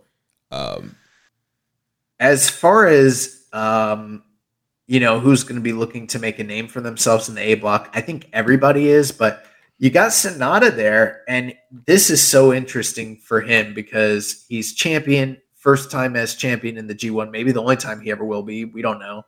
But he has this entire youth movement. We've always talked about how Sonata's a guy that wrestles at a higher level when he's wrestling people above him. Mm-hmm. But he's got guys that are basically his senpais across the board, aside from like Chase Owens. However, they're all young and hungry, and they're all going to be pushing him to his limit. And he's also got a point to prove because he sort of needs to convince the higher ups that like they didn't make a bad decision putting the strap on him. So I'm so intrigued to see what Sonata basically playing, he's basically trying to play Okada in this tournament, what that's going to look like. It's going to be very, very, very interesting. But then you have all these hungry young guys and, Tsuji, Umino, Narita, Gabe Kidd, Kiyomiya. These are all guys. Every single one of those people I believe in, and I think they're all going to thrive. Yeah, I mean, that group of guys, man, they are, hungry. They want the spotlight. They want, to be top stars in New Japan Pro Wrestling. And yeah, I think they're going to go out there. They're going to kill each other. They're going to have hard-hitting, very intense matchups. And yeah, with Sonata, I mean, a lot of people are very hard on him. A lot of critics are hard on him. And so I think that he's going to be probably overanalyzed in this tournament. And I think that people are going to be seeing, all right, can Sonata keep up with guys like Umino and Tsuji and Gabe Kidd and Narita, who are going to be out there, giving it their all? I think it's also interesting because they got Hikuleo in there, who's, technically a young guy, but he's also this quasi monster, even though he doesn't wrestle like it. And it's going to be interesting to see how he acquits himself against these types of wrestlers because they're all young, hungry, fast-paced, high-octane offense guys. And I'm like, is he going to unleash the inner Lance Archer / Bad Luck Fale and just start fucking destroying guys? Yeah. That's good. And then when he needs to delve into his bag of tricks and, get a little work ratey with some of them, they're all there they're ready to do that. And then you got Chase Owens, who obviously Chase isn't ever going to win this tournament or anything, but he's that amazing, old head, great hand who can, play spoiler, show a trick or two to these guys. And when he's paired with the right type of people, he can also go out there and really deliver. A block is going to be phenomenal. Yeah, I find it very interesting that Chase and Sonata are on the final night of A block action. To me, that kind of screams like upset alert. That would be horrible, though, if Chase Owens is beating your current reigning world champion. I mean, he beat the U.S. champ. That's not the same thing, Jeremy. All it takes is one C trigger and a package pile driver. Yeah. Okay. Next question here from Def Triangle 720. If New Japan books Kaito well in the G1, could he potentially leave Noah and join NJPW? You can't never say never, right? But I don't anticipate it, but you just never know. Yeah, I'd be surprised, especially if it was very soon after G1. Next question here from MJ Does PR. NJPW asks fans to choose which G1 blocks you would choose to share a house with, share an office with, share a long car ride with, and party with. What say you? House, office, party, and car ride? Yeah. Oh, I don't know. I would probably pick. It's tough because, I don't speak Japanese. There are foreigners in each block. Yeah. Who do you want to share a house with, Jeremy? I think I would maybe D block because I feel. Bro, I was literally gonna say, if I had to live with someone, it'd probably be like Tanahashi and crew. I feel like Goto would be like the responsible dad, make sure everybody gets to bed on time, nothing's broken, and everything's staying in line. Yeah, like Jeff Cobb's cool. Yeah, like this. That seems like the chill block that you might want to live with. All right, and share an office with. So I guess people you got to work with. I think I'll go with A block. I don't know. I don't really like this game, to be honest with you. I'd probably say B block, I guess. I don't, and why just no. I'm changing that. Sorry. What are the other ones? Office, party with, and car ride. Okay, you know what? I'll go with A block as well, just because it's just like a lot of young studs like myself. You know what I mean? I'm sure it's a sales office. We'll get shit done. And then as far as I know, for the party block, for me, it's gonna be B block. Yeah, I mean, you got Phantasmo in there. He'll be bumping the rave music. You got Okan in there. Oh, bro. That's all you have.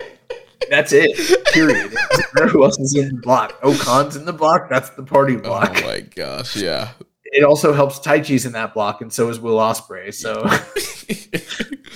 and Little Kazu. Yeah. And then that just leaves the long car ride group. That's C block. And at first you'd be like, that's a lot of big dudes. You want to share a car ride with them, but it's like Eddie Kingston. I would just want to listen to Eddie Kingston stories all day, pretty much. Yeah. So there we go. Yeah, we did it. Good game. Heavenly Halberd says, do you think Sonata will retain until Wrestle Kingdom, or do you think he'll lose the title at a big fall show from someone who beats him in the G1? Kind of covered that already. You know what, though? That is an interesting thing. I don't think that there's anyone in his block that beats him to get a title shot. Yeah, I think Tsuji will get his win back, but I don't think it'll lead to another title match. And you know what? I'll also go on record to say Chase Owens is not beating Sonata to upset him from going into the quarterfinals. Sonata is going to the quarterfinals.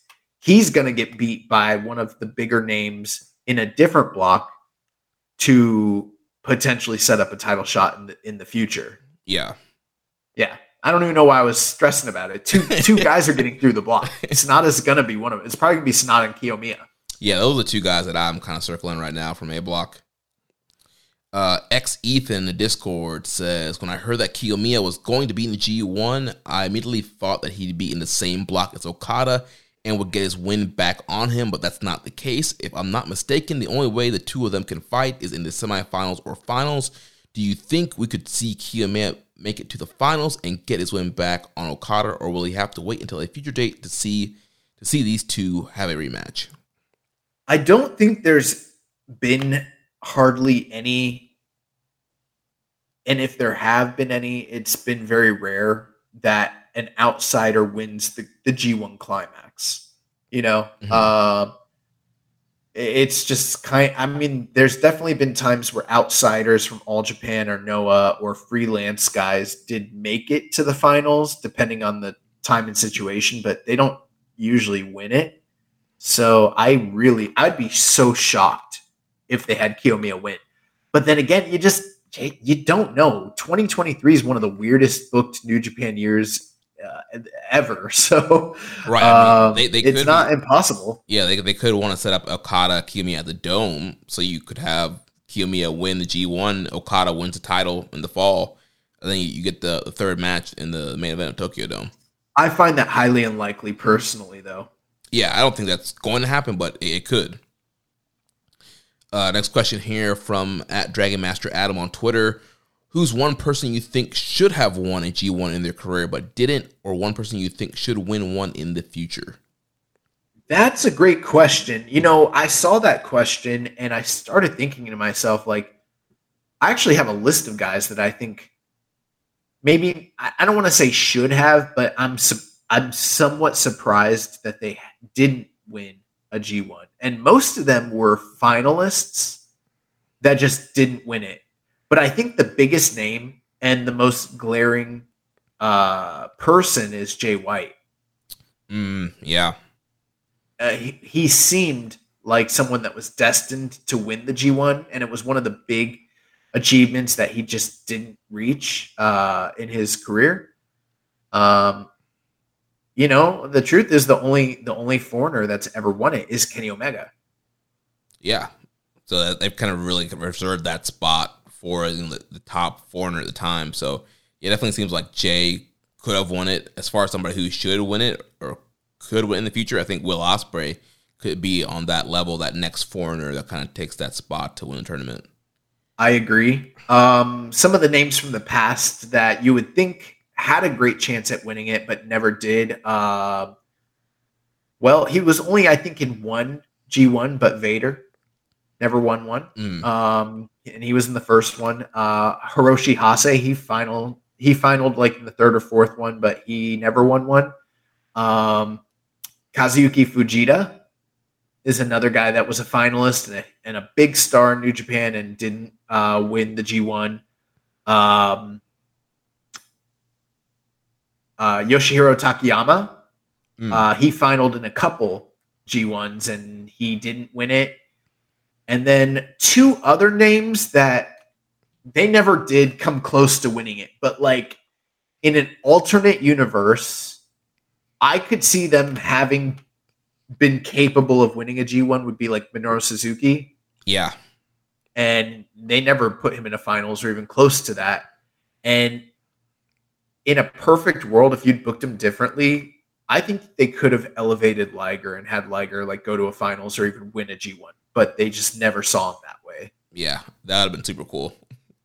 But for the most part, almost every major big star in New Japan, top guys, they pretty much all won the G1. Yeah, I think that also that's probably one of the best book tournaments ever in wrestling history, and they do a good job of elevating guys in that tournament. Yeah. And I don't think that, I mean, the only thing you could say that I might have left off is like if you go a little further back and you're like, Inoki never won it. Well, it's like, well, he won the, predecessors before it was called the G1. Mm-hmm. Or like if you were like, well, AJ Styles never won it. It's like he wasn't, he was champion, but he wasn't like seen that way necessarily. Right, yeah. Next question's here from Rambone Slam Pig. It says, based on the block layout, is it more likely that Kiyomiya and Okada meet in the quarter or semifinals, that they're being kept apart for some future matchup in another setting, or that their story is done for now? I think we kind of touched on it. I think we're going to see it. Yeah, I think they're going to get to the quarter or the semifinals where they have to meet because they're in different. I will be shocked if we don't wind up with Okada and Kiyomiya. Yeah, it seems like what's the point even of putting them in the G1 if you're not going to capitalize on that? This next question. The C block seems to be a heavy hitter / brawler block. Mikey Nichols looks to be the odd man out there. Is that an opportunity for him to stand out as a contrast? What does he need to do to make the most of that? I don't think he's the odd man out. Oh, I really don't. I don't think that. I mean, I don't think people necessarily categorize Mikey Nichols as like a bruiser brawler type, but I think that he's just underrated in that aspect. He's from Noah. He does the hard hitting style, and I think people are going to be surprised. I'm not like obviously I'm not the biggest fan of Mad Mikey Nichols necessarily, but I think if there was ever an environment for him to thrive in a tournament like the G1 in this block with these guys, that's where it's going to be. I don't see him as being a contrasting style. I think he's going to lean heavily into what they're doing in that block. If anyone's the odd man out, it's Evil. Yeah, because Evil, even though he can do that hard-hitting never style, I mean, we know what his layout's going to be. It's going to be, the run-ins, the, Dick Togo, Show, Udro, Garrote Wire, Wrench, right. Lights Out. He's going to be doing, the kind of gaga in that block, whereas everybody else is going to be doing the more hard-hitting stuff. And, yeah, I mean, Nichols is in there with a ton of great workers. I mean, him and Chingo, him and Ishii, him and Hanare, like, that's going to be a lot of fun. Let's see, next question here. Which of the announced main events for G1 are you most intrigued by? I haven't actually looked at the schedule in that way yet, so I don't even know what main events we are or aren't getting, to be honest with you. Yeah, I can run through and say some of them real quick. Let's see. So July 15th, we got Sonata and Hikuleo as the main event. Then July 16th, we have Naito and Jeff Cobb. July 18th, we have Okada and El Phantasmo. July 19th, we have Ishii and Tama Tonga. July 21st, we got Sonata and Yota Tsuji. So there's that big rematch right there. Let's see here. July 23rd is going to be David Finlay versus Evil in the main event. July 25th, we got Sonata and Kaito Kiyomiya. July 26th, we got ZSJ and Jeff Cobb. The 27th, we got Okada and Will Ospreay. The 30th, we got Tanahashi and Hiroki Goto. August 1st, we got Okada and Kenta. August 2nd, we got Shingo and David Finlay. August 5th, so August 5th is an 8-block night, and so that'll be determined by, the standings and stuff like that. So yeah, I mean, a lot of interesting main events there. And it just kind of continues from there. Like those 8-block nights, we're not going to know what the main event is until later on. Right, yeah. It's going to be based on, the point order. Yeah, because I'm kind of going through the schedule myself, and I'm like, okay, after that point, that's what it kind of just looks like for the rest of the tournament until the quarterfinals. Right, yeah. Honestly, just from that lineup alone, the only one that really, really stands out as being super notable and something that I have to see. Well, I'm going to see all of it, obviously, but it's Okada and Will Ospreay. Yeah, I think that's obviously the biggest, like, from a match quality, probably that's the biggest main event. I think just from an intriguing main event, I think Okada and El Phantasmo is going to be interesting just because, they've got this whole babyface turn. They seem to be kind of trying to elevate him, so I think that's a potential upset alert there and just a great opportunity to get Phantasmo in a main event with a guy like Okada. Yeah, and, David Finlay versus Evil is very interesting from a Bullet Club narrative standpoint and the fact that it is the main event. And then another one that really sticks out to me, July 25th, Sonata versus Kiyomiya. Mm-hmm. That's a big one, and that one is taking place from Cork and Hall. And it seems like some of these Cork and Hall shows are looking to be a little bit bigger than some of the other tournament shows, as opposed to like your traditional, like the Corkins are like down shows, and the ones in the middle are like held in bigger venues. It's not quite like that this year. Yeah, definitely interesting kind of lineup here. Rambo's last question says, is there a chance that the Finley versus Evil G1 main event delivers on the Bullet Club Civil War hype, giving us a firm split between House of Torture and BC? Or is it more likely to be an overbooked mess with no lasting consequence? I'm going to go somewhere in the middle. I think it could definitely lead to a split, but not necessarily a prolonged quote-unquote Civil War feud. So a little bit of both. And yeah, I think it's going to be overbooked mess regardless, no matter what. Yeah, I think we're finally going to get some kind of decision on where House of Torture lies, but I don't expect there to be, after G1, this big, war between the Bullet Club, and they're going to, end in some kind of crazy, multi-man, elimination or something. No, I think it's just going to be, they're going to kind of settle it and then move on. Then last G1 question here from @donut_desperado. How do you think Kiyomiya is going to fare now that the schedule is out?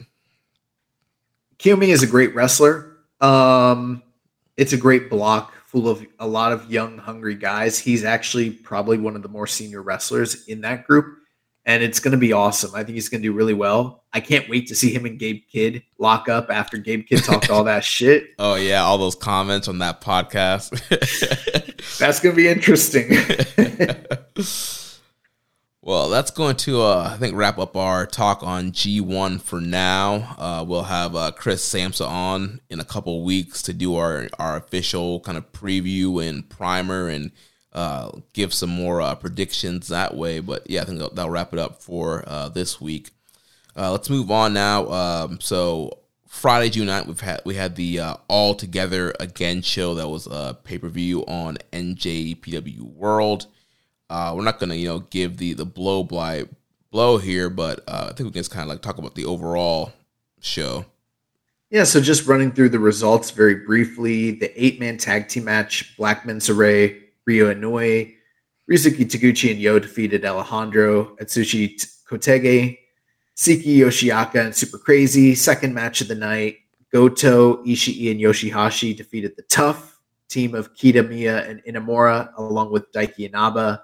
Third match of the night, Chris Ridgway and Sean Legacy defeated the Team DK team of Kosei Fujita and Zack Sabre Jr. Fourth match of the night, the only singles match highlight of the show, Shota Umino defeated Yoshitatsu, 5 minutes, 58 seconds. Fifth match of the night, the Axis team of Goshi Ozaki and Katsuhiko Nakajima defeated Kotu Omori and Satoshi Kojima. Sixth match of the night, Strong Style Trio defeated Junta Miyawaki, Naomichi Marufuji, and Takashi Segura. Seventh match of the night, United Empire team of Aaron Hanare, Francesco Akira, Great Okan, Jeff Cobb, and TJP defeated Voodoo Murders, Jun Saito, Rei Saito, along with Dan Tamura, Hikaru Sato, and Ryuki Honda. Eighth match of the night, Suwama, Yuji Nagata, and Yuma Anzai. They defeated the LIJ team of Bushi, Shingo, and Tetsuya Naito. Ninth match of the night, GLG, Jake Lee, Tadasuke, and Yohei defeated Just Five Guys, Sanada, Taka, and Yoshinobu Kanemaru. Semi-main event, Amakusa, Atsuki Aogi, and Hiromu Takahashi defeated Hayata, Master Wato, and Rising Hayato. And then in your main event, Kazuchika Okada, Keno, and Yuma Aoyagi defeated Hiroshi Tanahashi, Kato Kiyomiya, and Kento Miyahara, 23 minutes and 22 seconds. Yeah, and we had a question here from @donut_desperado. What is your overall opinion of All Together Again? I loved it. What is the outlook for the rest of 2023 for NJPW, AJPW, and NOAH?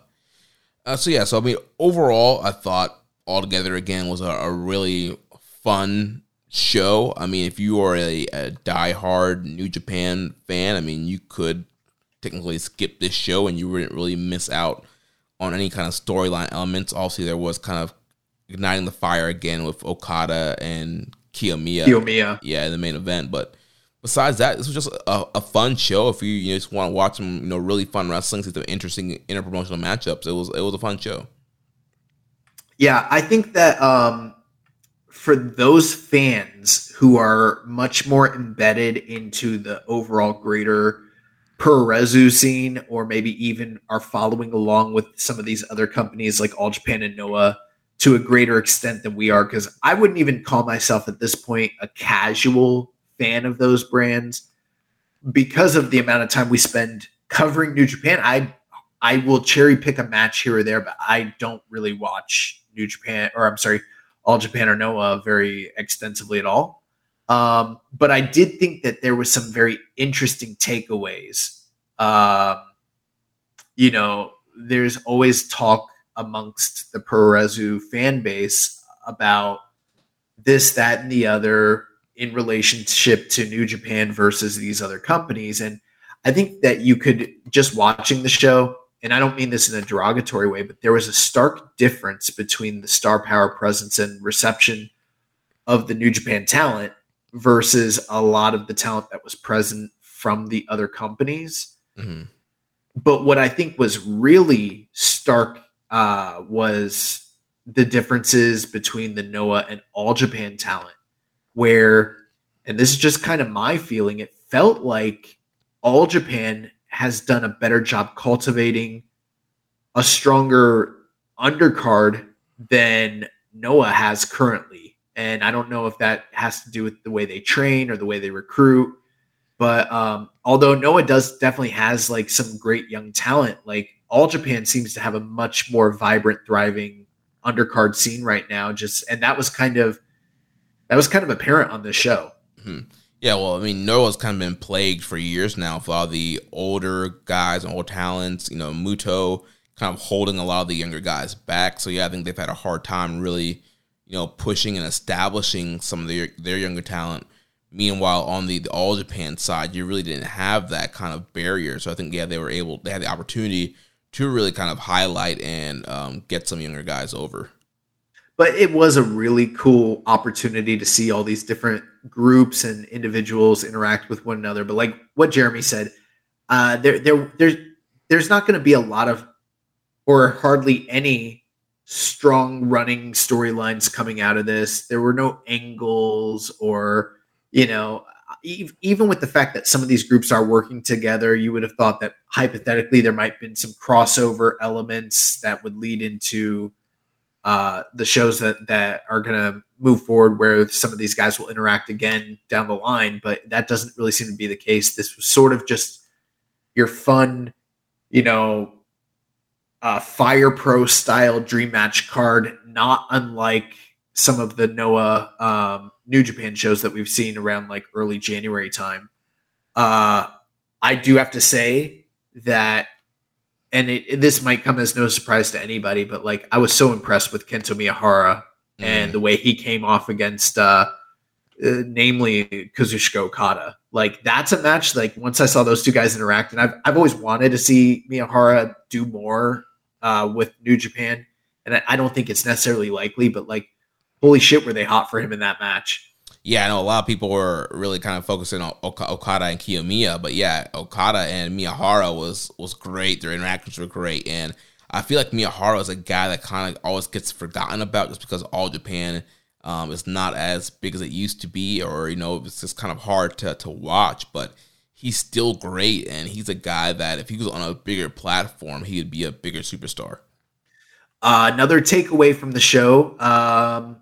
I thought it was interesting how both Noah and New Japan's world champions were opposite one another, but third from the top, as opposed to in the semi-main event or the main event. And even though I do think Sonata's having a very good run as champion and, doing well, it's apparent that he wasn't involved in that main event with all those top established, stars from both companies. He kind of just came, it's just interesting that Noah's also in the same boat. They also have a guy holding the title that is also not the top established star for their company at the current time as well. They're opposite one another. Yeah. Also another interesting thing, Yuji Nagata teaming up with Yuma Anzai, which is kind of this, super rookie that he's been had his eyes on, and really he kind of wishes he could bring New Japan. So interesting that anytime they get an opportunity, he's kind of teaming up with him and kind of carrying him under his wing. My understanding too is Yuma Anzai is getting ready to challenge Nagata for that title. I don't think he's going to beat him, but it's like his first year in the business, and he's main eventing against a legend like Yuji Nagata. So that's pretty awesome. I thought the semi-main event, the two, if you're just going to cherry pick and dive in, I would say the top two matches are the only ones that are worth going well out of your way to really check out. I thought that the semi-main event with all the juniors was very fun, very fast-paced, and pretty entertaining. But the main event was fantastic and probably a tag team match of the year contender, potentially. And yeah, even like Kano shined in that match. Mm-hmm. Aoyagi was great. The one person that kind of was glaringly obvious, not in the league of everybody else, was Hiroshi Tanahashi. And he was able to get some of his stuff in for sure, but he's cooked, man. And I love the ace, but he's done, bro.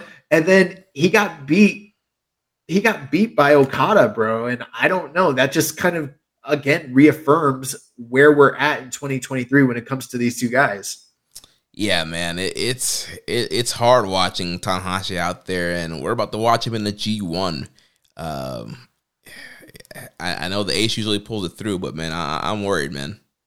Now, I will say, if you want more coverage, more in depth, I thought that the guys over at Big Audio Nightmare behind the paywall at Wrestling Observer, they did a fantastic job breaking the show down, as well as Super J-Cast. They had, which I don't regularly listen to this podcast, so I don't know the gentleman's name, but they had some of their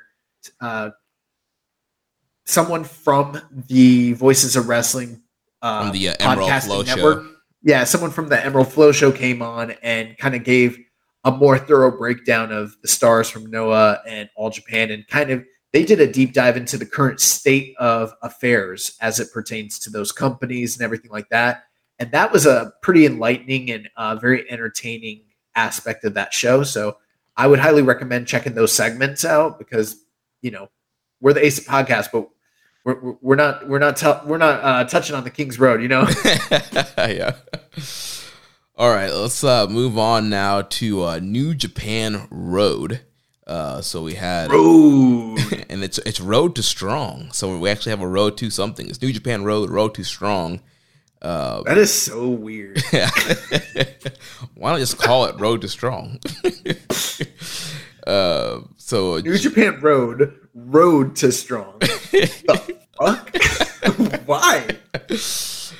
So first show this tour was June 10th. We had Kosei Fujita defeating Yuto Nakashima.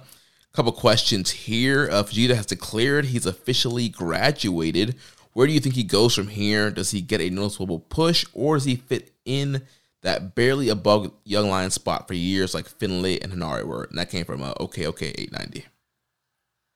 I don't know. I wouldn't be surprised if he is quote unquote graduated and kind of treated more similarly to like how Ren Narita was graduated, but he wasn't fully graduated. Like they said that sort of thing. And I wouldn't even be surprised if at some point he does get an excursion or a mini excursion elsewhere, or is allowed to freelance and go pick up some experience elsewhere in Japan. But that's my guess. I don't think he's going to be, floating around for years like Finlay and Hinari, because for better or for worse, he's not a foreigner. Right, and this all goes back to the whole youth movement and some of the reports we heard about earlier in the year about them wanting to kind of fast track the Young Lion system and not have these guys gone for super long excursions. And so, putting with Zach, I mean, you can see in the wrestling, he has learned a lot from Zach and Nichols and Hayes and Robbie. So being with TMDK has kind of been like a on-the-job excursion for him. So I definitely think that once he is officially graduated, I don't think he's going to get lost in the mix. Then next question here from MJSPR. It seems Vegeta has already graduated the Young Lion from a Young Lion. What's next for the Sweet One? Zack Sabre mentioned a new senpai for Vegeta, possibly from Noah. Any guesses?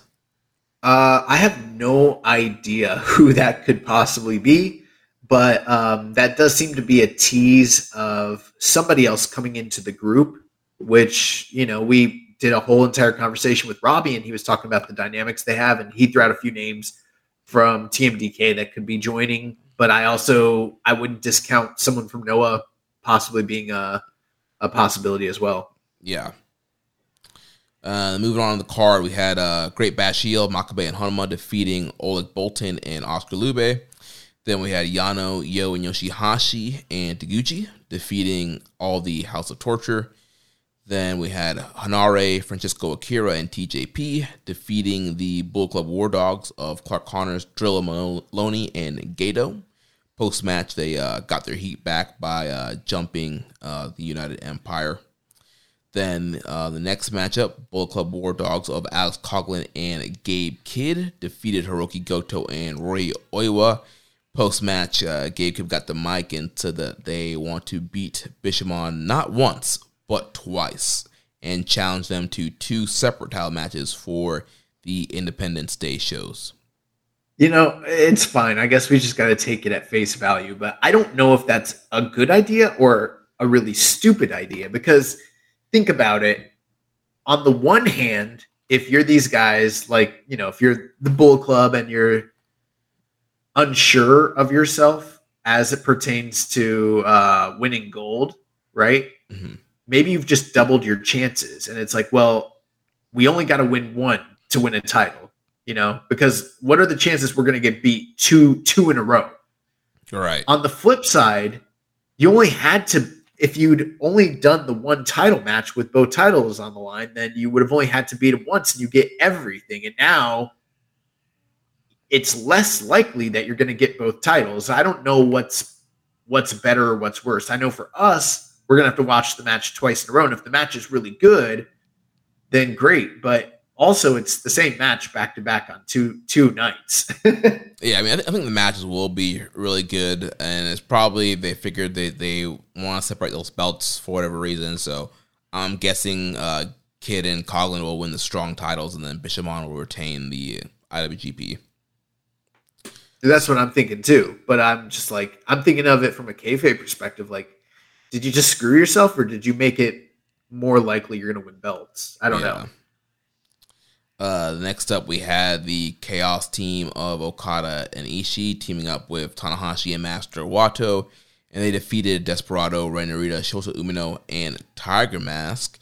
And we had a question here from Ethan. Should Wato be continuing to come out with his Best Super Junior trophy and flag after losing his title shot? No. I know it's unfortunate that you win the Best of the Super Juniors, and then very shortly after that, you have that title shot.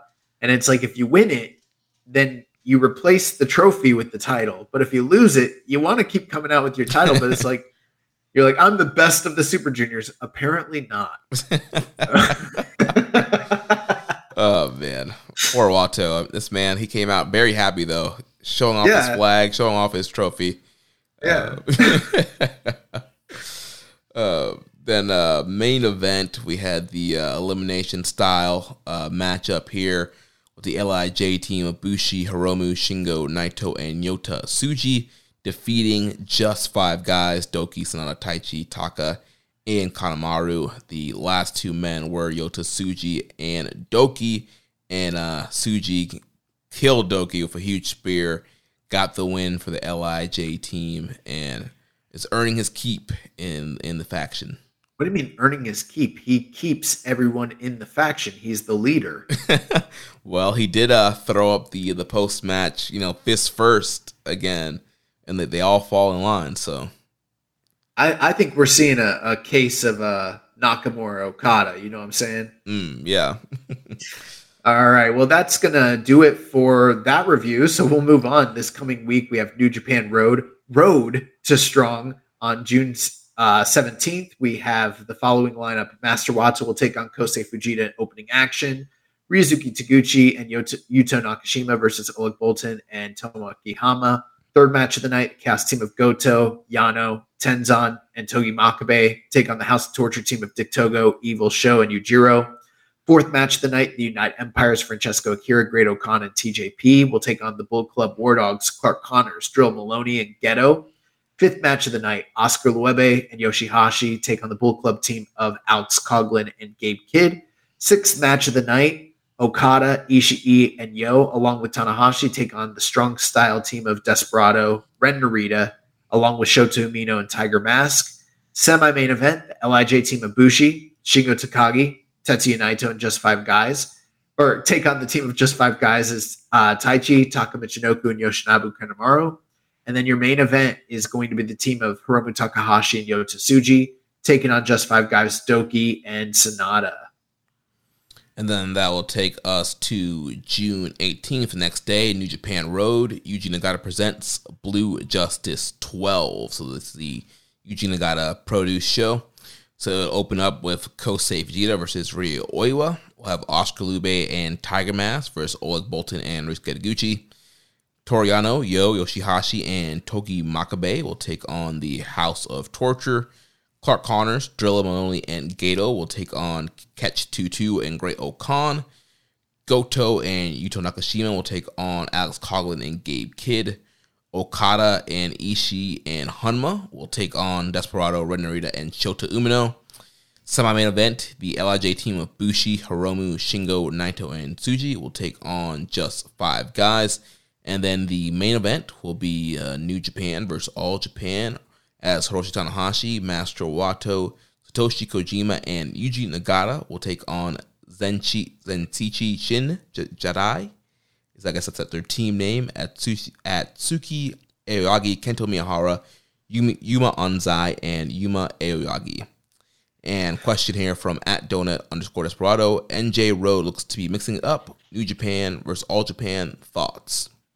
I mean, they're pretty much doing this as part of Blue Justice, and obviously Yuji Nagata spending some time over there, so it's going to be interesting to see the combatants from these two groups, work together, but that's pretty much all it is. And I mean, it's nice that, it's give and take, because on the one hand, we are getting to see interpromotional stuff, and that's always interesting and cool. On the other hand, I'd like to see more cohesive work between these groups as opposed to just like one-off matches, storylines or something that you can really sink your teeth into. And that's not really what we've been getting out of these types of interactions.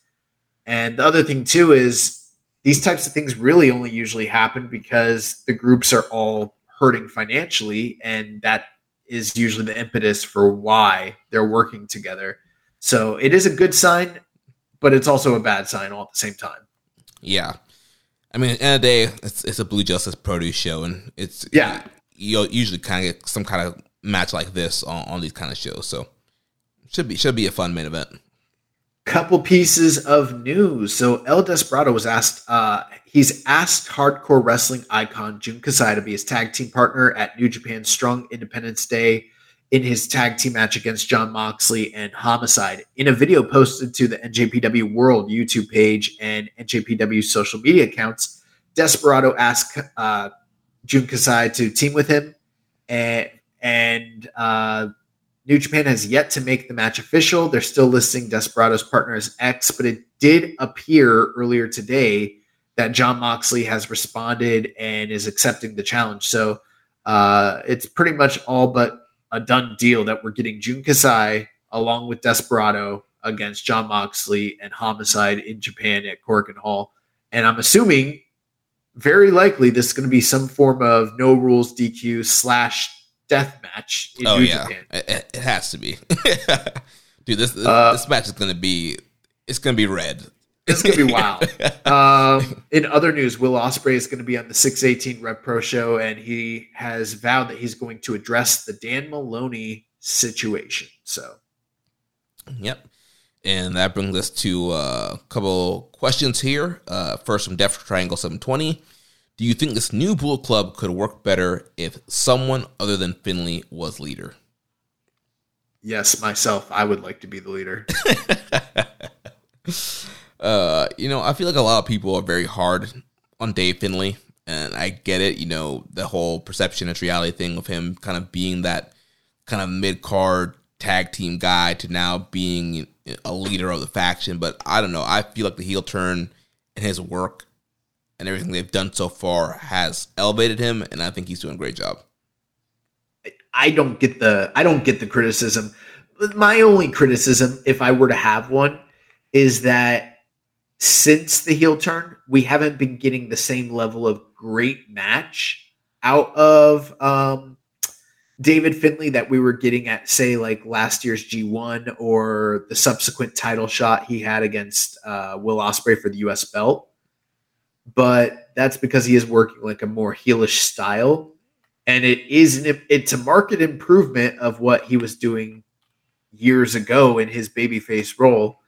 But as far as like people, I don't understand the criticism. We've got Bullet Club's fucking awesome right now. Like, I don't get it. His backstage promos are awesome. I think he's got great presence. He's a believable champion. His work is strong, and the entire like ethos and feel and vibe of Bullet Club has literally changed in just the course of a couple months. And I'm here for it. Like, I don't know. Maybe, you know what it might be, Jeremy?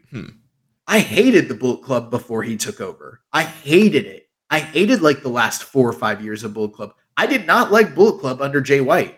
I liked Jay White, but I didn't like the fucking Bullet Club. It sucked. It was not fun. It wasn't cool to watch. They were not cool. They were lame. Their matches were horrible. It got worse when House of Torture took over. Everybody that wanted this Bullet Club Civil War, I was like, for what? For why? What do you want to watch this for? All of a sudden, they push someone who's like young and underutilized, and he's doing something totally different. And they're like, he used to be a jobber. Well, he's not anymore. Okay. Right. And he's beating people's asses, and he's bringing in all the dudes that I wanted to see in this company that I was worried were going to get squandered and either quit the business or go work in WWE and then quit the business. They're all getting used. So what are we complaining about? Yeah, I mean, I'm taking Finlay's club over Bullet Club Gold in AEW. Hell yeah, bro! The Bullet Club Gold is the core. Yeah. when the Nexus like split and they sent all the core members over to SmackDown or whatever the show was, and they're like, "We're the core. Y'all suck."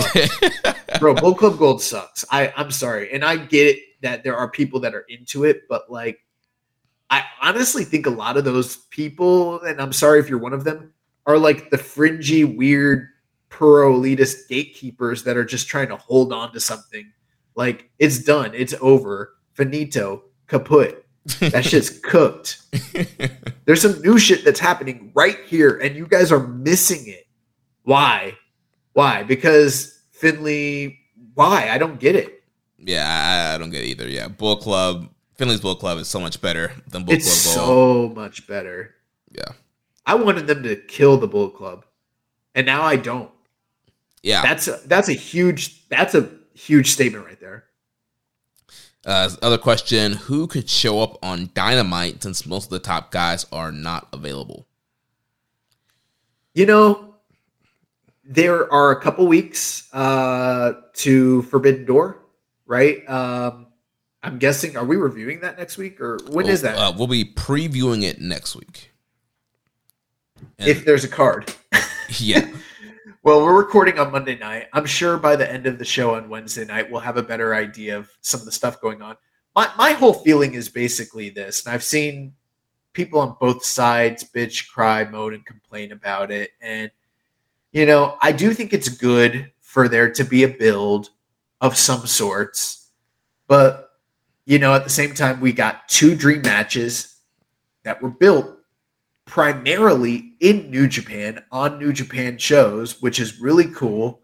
And they're big enough matches to where you don't even have to really do much of a build on American TV for them to resonate, because they're such big names and there's so much anticipation that they pretty much sell the pay-per-view in and of themselves. But beyond that, do I think that there's a chance people might show up? It seems like, there is, like, for instance, Kenta's in the States, and he seems to be making some noise online. I wouldn't be surprised if he does show up on television here, maybe Wednesday or whatever. And I'm sure there's some other names. I haven't looked at the road to strong to figure out who is or isn't available. Sabre should be available. Ospreay is not under the New Japan tour. But the other thing too with all this is like AEW has their own storylines going on with their own feuds that are taking up their own television time. And I don't think it's conducive necessarily to business to put all of it on hold for 2 weeks to build to this, or that it should even intersect too much with what's going on with Forbidden Door. You know what I think is a perfectly appropriate thing to do? Have a couple guys send some video package promos, have them respond that way, let those guys respond back via social media or on maybe some of these shows over here in Japan. And then the week before, they all are on the same show, and that's where we get the big go home. I think that's perfectly fine. You know what I mean? Because they've already got two mega matches on the show, and literally we're not getting this, but if they just did tag matches all the way down the rest of the show, it would still be worth it. Definitely. For the go home show, I think everybody's going to be available for the go home show. So yeah, we'll probably definitely have some appearances there, some final angles to build hype. But yeah, I mean, right now the show is worth it alone, just on Omega and Ospreay 2, and then Okada and Bryan Danielson. Yeah, that's going to be fantastic, regardless of, and I know there's people on both sides of the aisle that feel some kind of way about these various companies. And, I'll even admit, I'm not even really watching AEW very often, very much lately. It hasn't been the kind of wrestling that I like to watch personally, but I'm very excited for this show. And I understand that both companies have their own businesses to maintain, and you can't put all of it on hold to facilitate one crossover show. Right. I think it's gonna be fine. Yeah, people want New Japan not to do their tour. People want AEW to focus their TV on the whole show. Like, you can't do that. Right. I don't even think it would be good for either of them to do that necessarily. You know what I mean? Yeah. So it's gonna be great.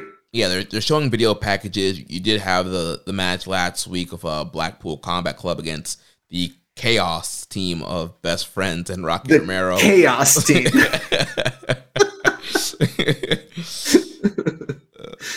Oh, man. So, yeah, they're building it up. NJSPR says, halfway through the year, what grade are you giving NJPW?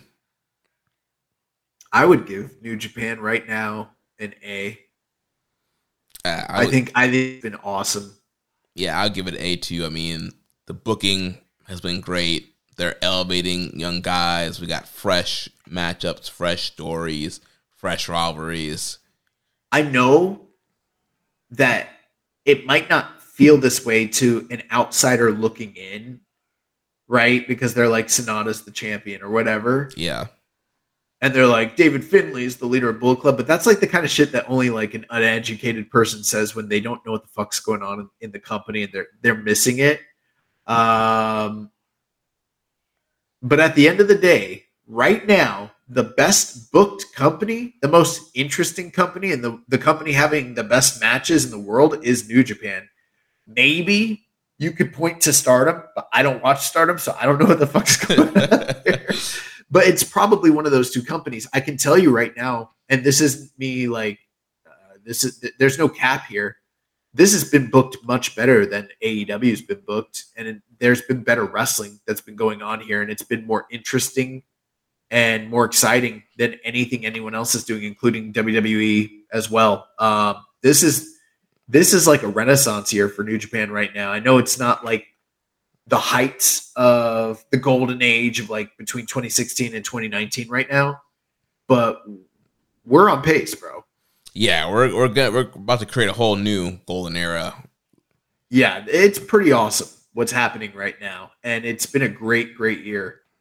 Yeah, and I can see the rest of the year being great as well. So yeah, I'm really enjoying New Japan right now. Yeah, everything's just hitting on every cylinder. Like, everything has just been great. All title programs, like, everything's been awesome.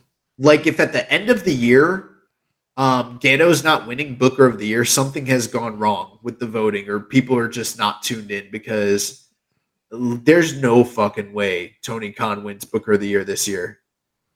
Well, unfortunately, he probably will because AW is just a more visible, more watched thing. Yeah, but it's also been there's been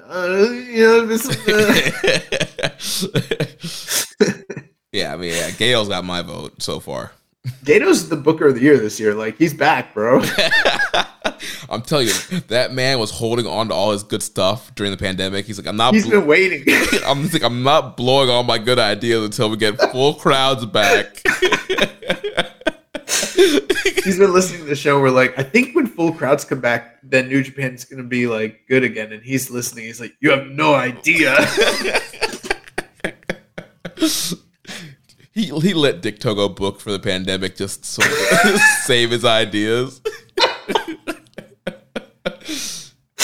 Like, sure, you went with the belt on Evil, sure, fine. It's like when you already beat a level, so you let your little brother play on that level because it's not gonna mess up your save anyways. Right. It's like, yeah, go ahead. And they're just terrible. And it's like, it doesn't matter to me. I'm already like, I already saved. My save is like 4 levels ahead of this. They can do whatever the fuck they want. That's what he was doing. He's like, oh yeah, Dick Togo, do whatever you want, man. It's good. One thing I don't want to branch off on this too much, but we didn't even mention in the past few weeks the whole business aspect of everything that's been reported on and that's been going on with Obari, and Obari making mention that like the company almost went out of business during the pandemic, and it was only due to like smart financial decisions that they made under his regime that they were able to navigate avoiding going under, essentially. Yeah, and that's pretty crazy to think about that. Yeah, they were that close. Like, Tanahashi would ask him, what's going to happen? He's like, oh, we're fine. But in reality, like, they were months away from potentially closing the doors. So it's pretty crazy. Yeah, we almost weren't doing this show anymore. So good on him and good on the company for some of the smart financial decisions they made, even if we were complaining about it at the time. Like, I don't know why they're not buying new people. And they're like, we don't got money. So last question here from X Ethan. It feels like AEW got the better end of the stick at last year's Forbidden Door. Do you think New Japan will walk out looking stronger at this year's Forbidden Door? I wouldn't count on it. Yeah, they probably won't win the majority of the matches, but I don't know. Like we were talking about last week, I feel like Okada's got to beat Danielson, and I feel like Ospreay should beat Omega. I don't know. Oh, here's the thing I will say. I do think Okada should beat Danielson. But Okada also has taken losses to people at various times on like road shows. One that comes to mind is like he lost to Zack Sabre Jr. in England. And in situations like that where he has had an occasional loss outside of the company, he bounces back pretty fine. And you know what I mean? Mm-hmm. So if he did need to lose, I think he'd be okay. But he's a bigger star in New Japan than Danielson is in AEW. And I feel like he has to win. I kind of feel like Kenny's going to beat Ospreay, though. To set up a third match? Yeah. It's tough, but I think that's what's happening. Yeah. So I think there'll be some big matches that New Japan will win, but as far as coming out stronger, I don't know. I mean, ultimately, I don't think it's going to be like a squash where they just like shut them out. Like AEW's not going to shut New Japan out, but if I were to guess which company is going to come away with more W's, it'll probably be AEW because they're financing the show. It's technically, I know it's promoted as a co-branded show, but it's really a Tony Khan show. Yeah. So, and they're the A side of this partnership. So, yeah. All right. Well, that's it for the questions. Let's end here with recommended match of the week. So last week I recommended Pac versus Jushin Thunder Liger from the 2012 Best of Super Juniors. Jeremy, I had never seen this match. Did you get a chance to check this match out? Yeah, I did. this is a fucking hidden gem. Yeah. This is an incredible, incredible match. This might be one of the best sub 15-minute matches in New Japan or even just wrestling history. I can't remember too many matches that are this good that go just over 10 minutes. We got to get Pac in New Japan. Yeah. All right. Now that the Dragon Gate shit is done. All right. That's, you know what? I don't know what we are tripping every year when we're like, oh, let's get Darby Allin into the Super Juniors. Bro, bring Pac to Pac. You know what? Pac is the one guy, and I mean this wholeheartedly, that they could bring over from AEW and have him win Super Juniors, and I wouldn't even bat an eye about it. I'd be like, yeah, that makes sense. They need to bring him here. But yeah, the story of this match was like, it was awesome because you're talking about a young, very athletic and hungry, motivated babyface Pac versus the ever, the golden god of Japanese, junior wrestling in Jushin Thunder Liger. So you got that babyface versus babyface thing going on, and there's, this styles clash between these two guys, and the match is very quick. Great mat work from Liger, explosive high flying sequences from Pac. It's an amazing match. Like, it's just a gem, and we need more Pac in this company. If you haven't seen it, I would say go out of your way. I really can't do it justice because Pac is just phenomenal. The stuff he does in this match, some of it is really fucking crazy. And Liger busts out a few of his old classics that he probably wasn't doing too much of at the time as well. And ultimately, Pac beats Jushin Thunder Liger, and the crowd reacted in a way where I don't think they expected that to happen. So it's pretty shocking. You need to see this match. Yeah, it was awesome. Yeah, it's awesome. This is like one of your best recommended match of the week picks ever. Like you pick good matches for sure, no doubt. But I can't remember the last time you like picked something that I hadn't seen, and then I was like, "Oh shit! Like, what is this?" Then for the excursion match of the week, you had originally picked Tsuji versus Gran Guerrero, but we could not find any footage of that title match. Here's the thing: there were two people on Cage Match that rated it and had like a lot of stuff to say about it. And I'm like, were they in Arena Mexico or? I guess so. I reached out to Lucha Blog, who is someone who we've periodically reached out to a few times and just never responds to us. Like, I don't know if we don't have the clout, what the deal is, but I was like, bro, you know how we can find this? I'm looking for it. Nothing. Cool. Thanks, bro. So yeah, and then we were talking earlier today, and we were looking for Desperados Tournament of Survival match. Couldn't find a active link for that, so went with Dan Maloney versus Francisco Akira from Rev Pro Revolution Rumble. It was up on NJPW World, and this was the match that led to Dan Maloney joining the United Empire for that time period. So the whole story of this was Maloney was trying to get a match with Will Ospreay, and Will made him kind of run the gauntlet. He had 4 big guys that he had to wrestle on the build-up to this match, but then Will got hurt, and so Will's replacement was Akira for this match, and so this was a very hard-hitting match. I mean, right from the get-go, Maloney was laying the chops in onto Akira, and I can see why New Japan like brought him over after this match. Like, he was just laying in all his stuff, like killing Akira with the chops, and like Akira was kind of almost like the bait, underdog bait in this match, and then Maloney was just overpowering him, and Akira was having to use his speed and quickness to kind of overcome him. And then there were points in the match where Maloney would get distracted by a Will on the outside, kind of shifting his focus away from Akira. But yeah, really great matchup. Towards the end, he hits like the regular Drilla Killa thing, near fall. Akira kicks out. I popped for that. That was huge. But then he picks him up. It looks like he's going to do a Stormbreaker. He does a double hook, picks him up, and he drops him into the Drilla Killa from that position. It was nuts, and just kills Akira. Gets the 3 count, gets the win, and then we get the whole post match where they hand him the armband. He joins United Empire. But a really awesome match. I'm like 4 1/4 on it. That's very, yeah. And you know what? I'm about 4.25 on Liger and Pack.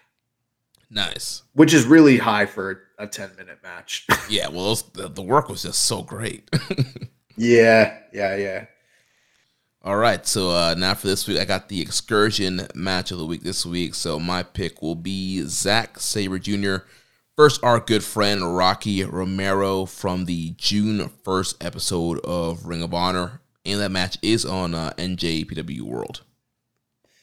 Okay, I hadn't remembered to pick anything. So I'm just looking very briefly through the I want to look through our list to make sure I'm not recommending something to you we haven't seen before, and I think I'm good. Have you ever watched the Kota Ibushi Shibata match from the G1? I don't think I have. All right, then okay. I just want to make sure we hadn't done that one. It's not on the list, so I think we're good.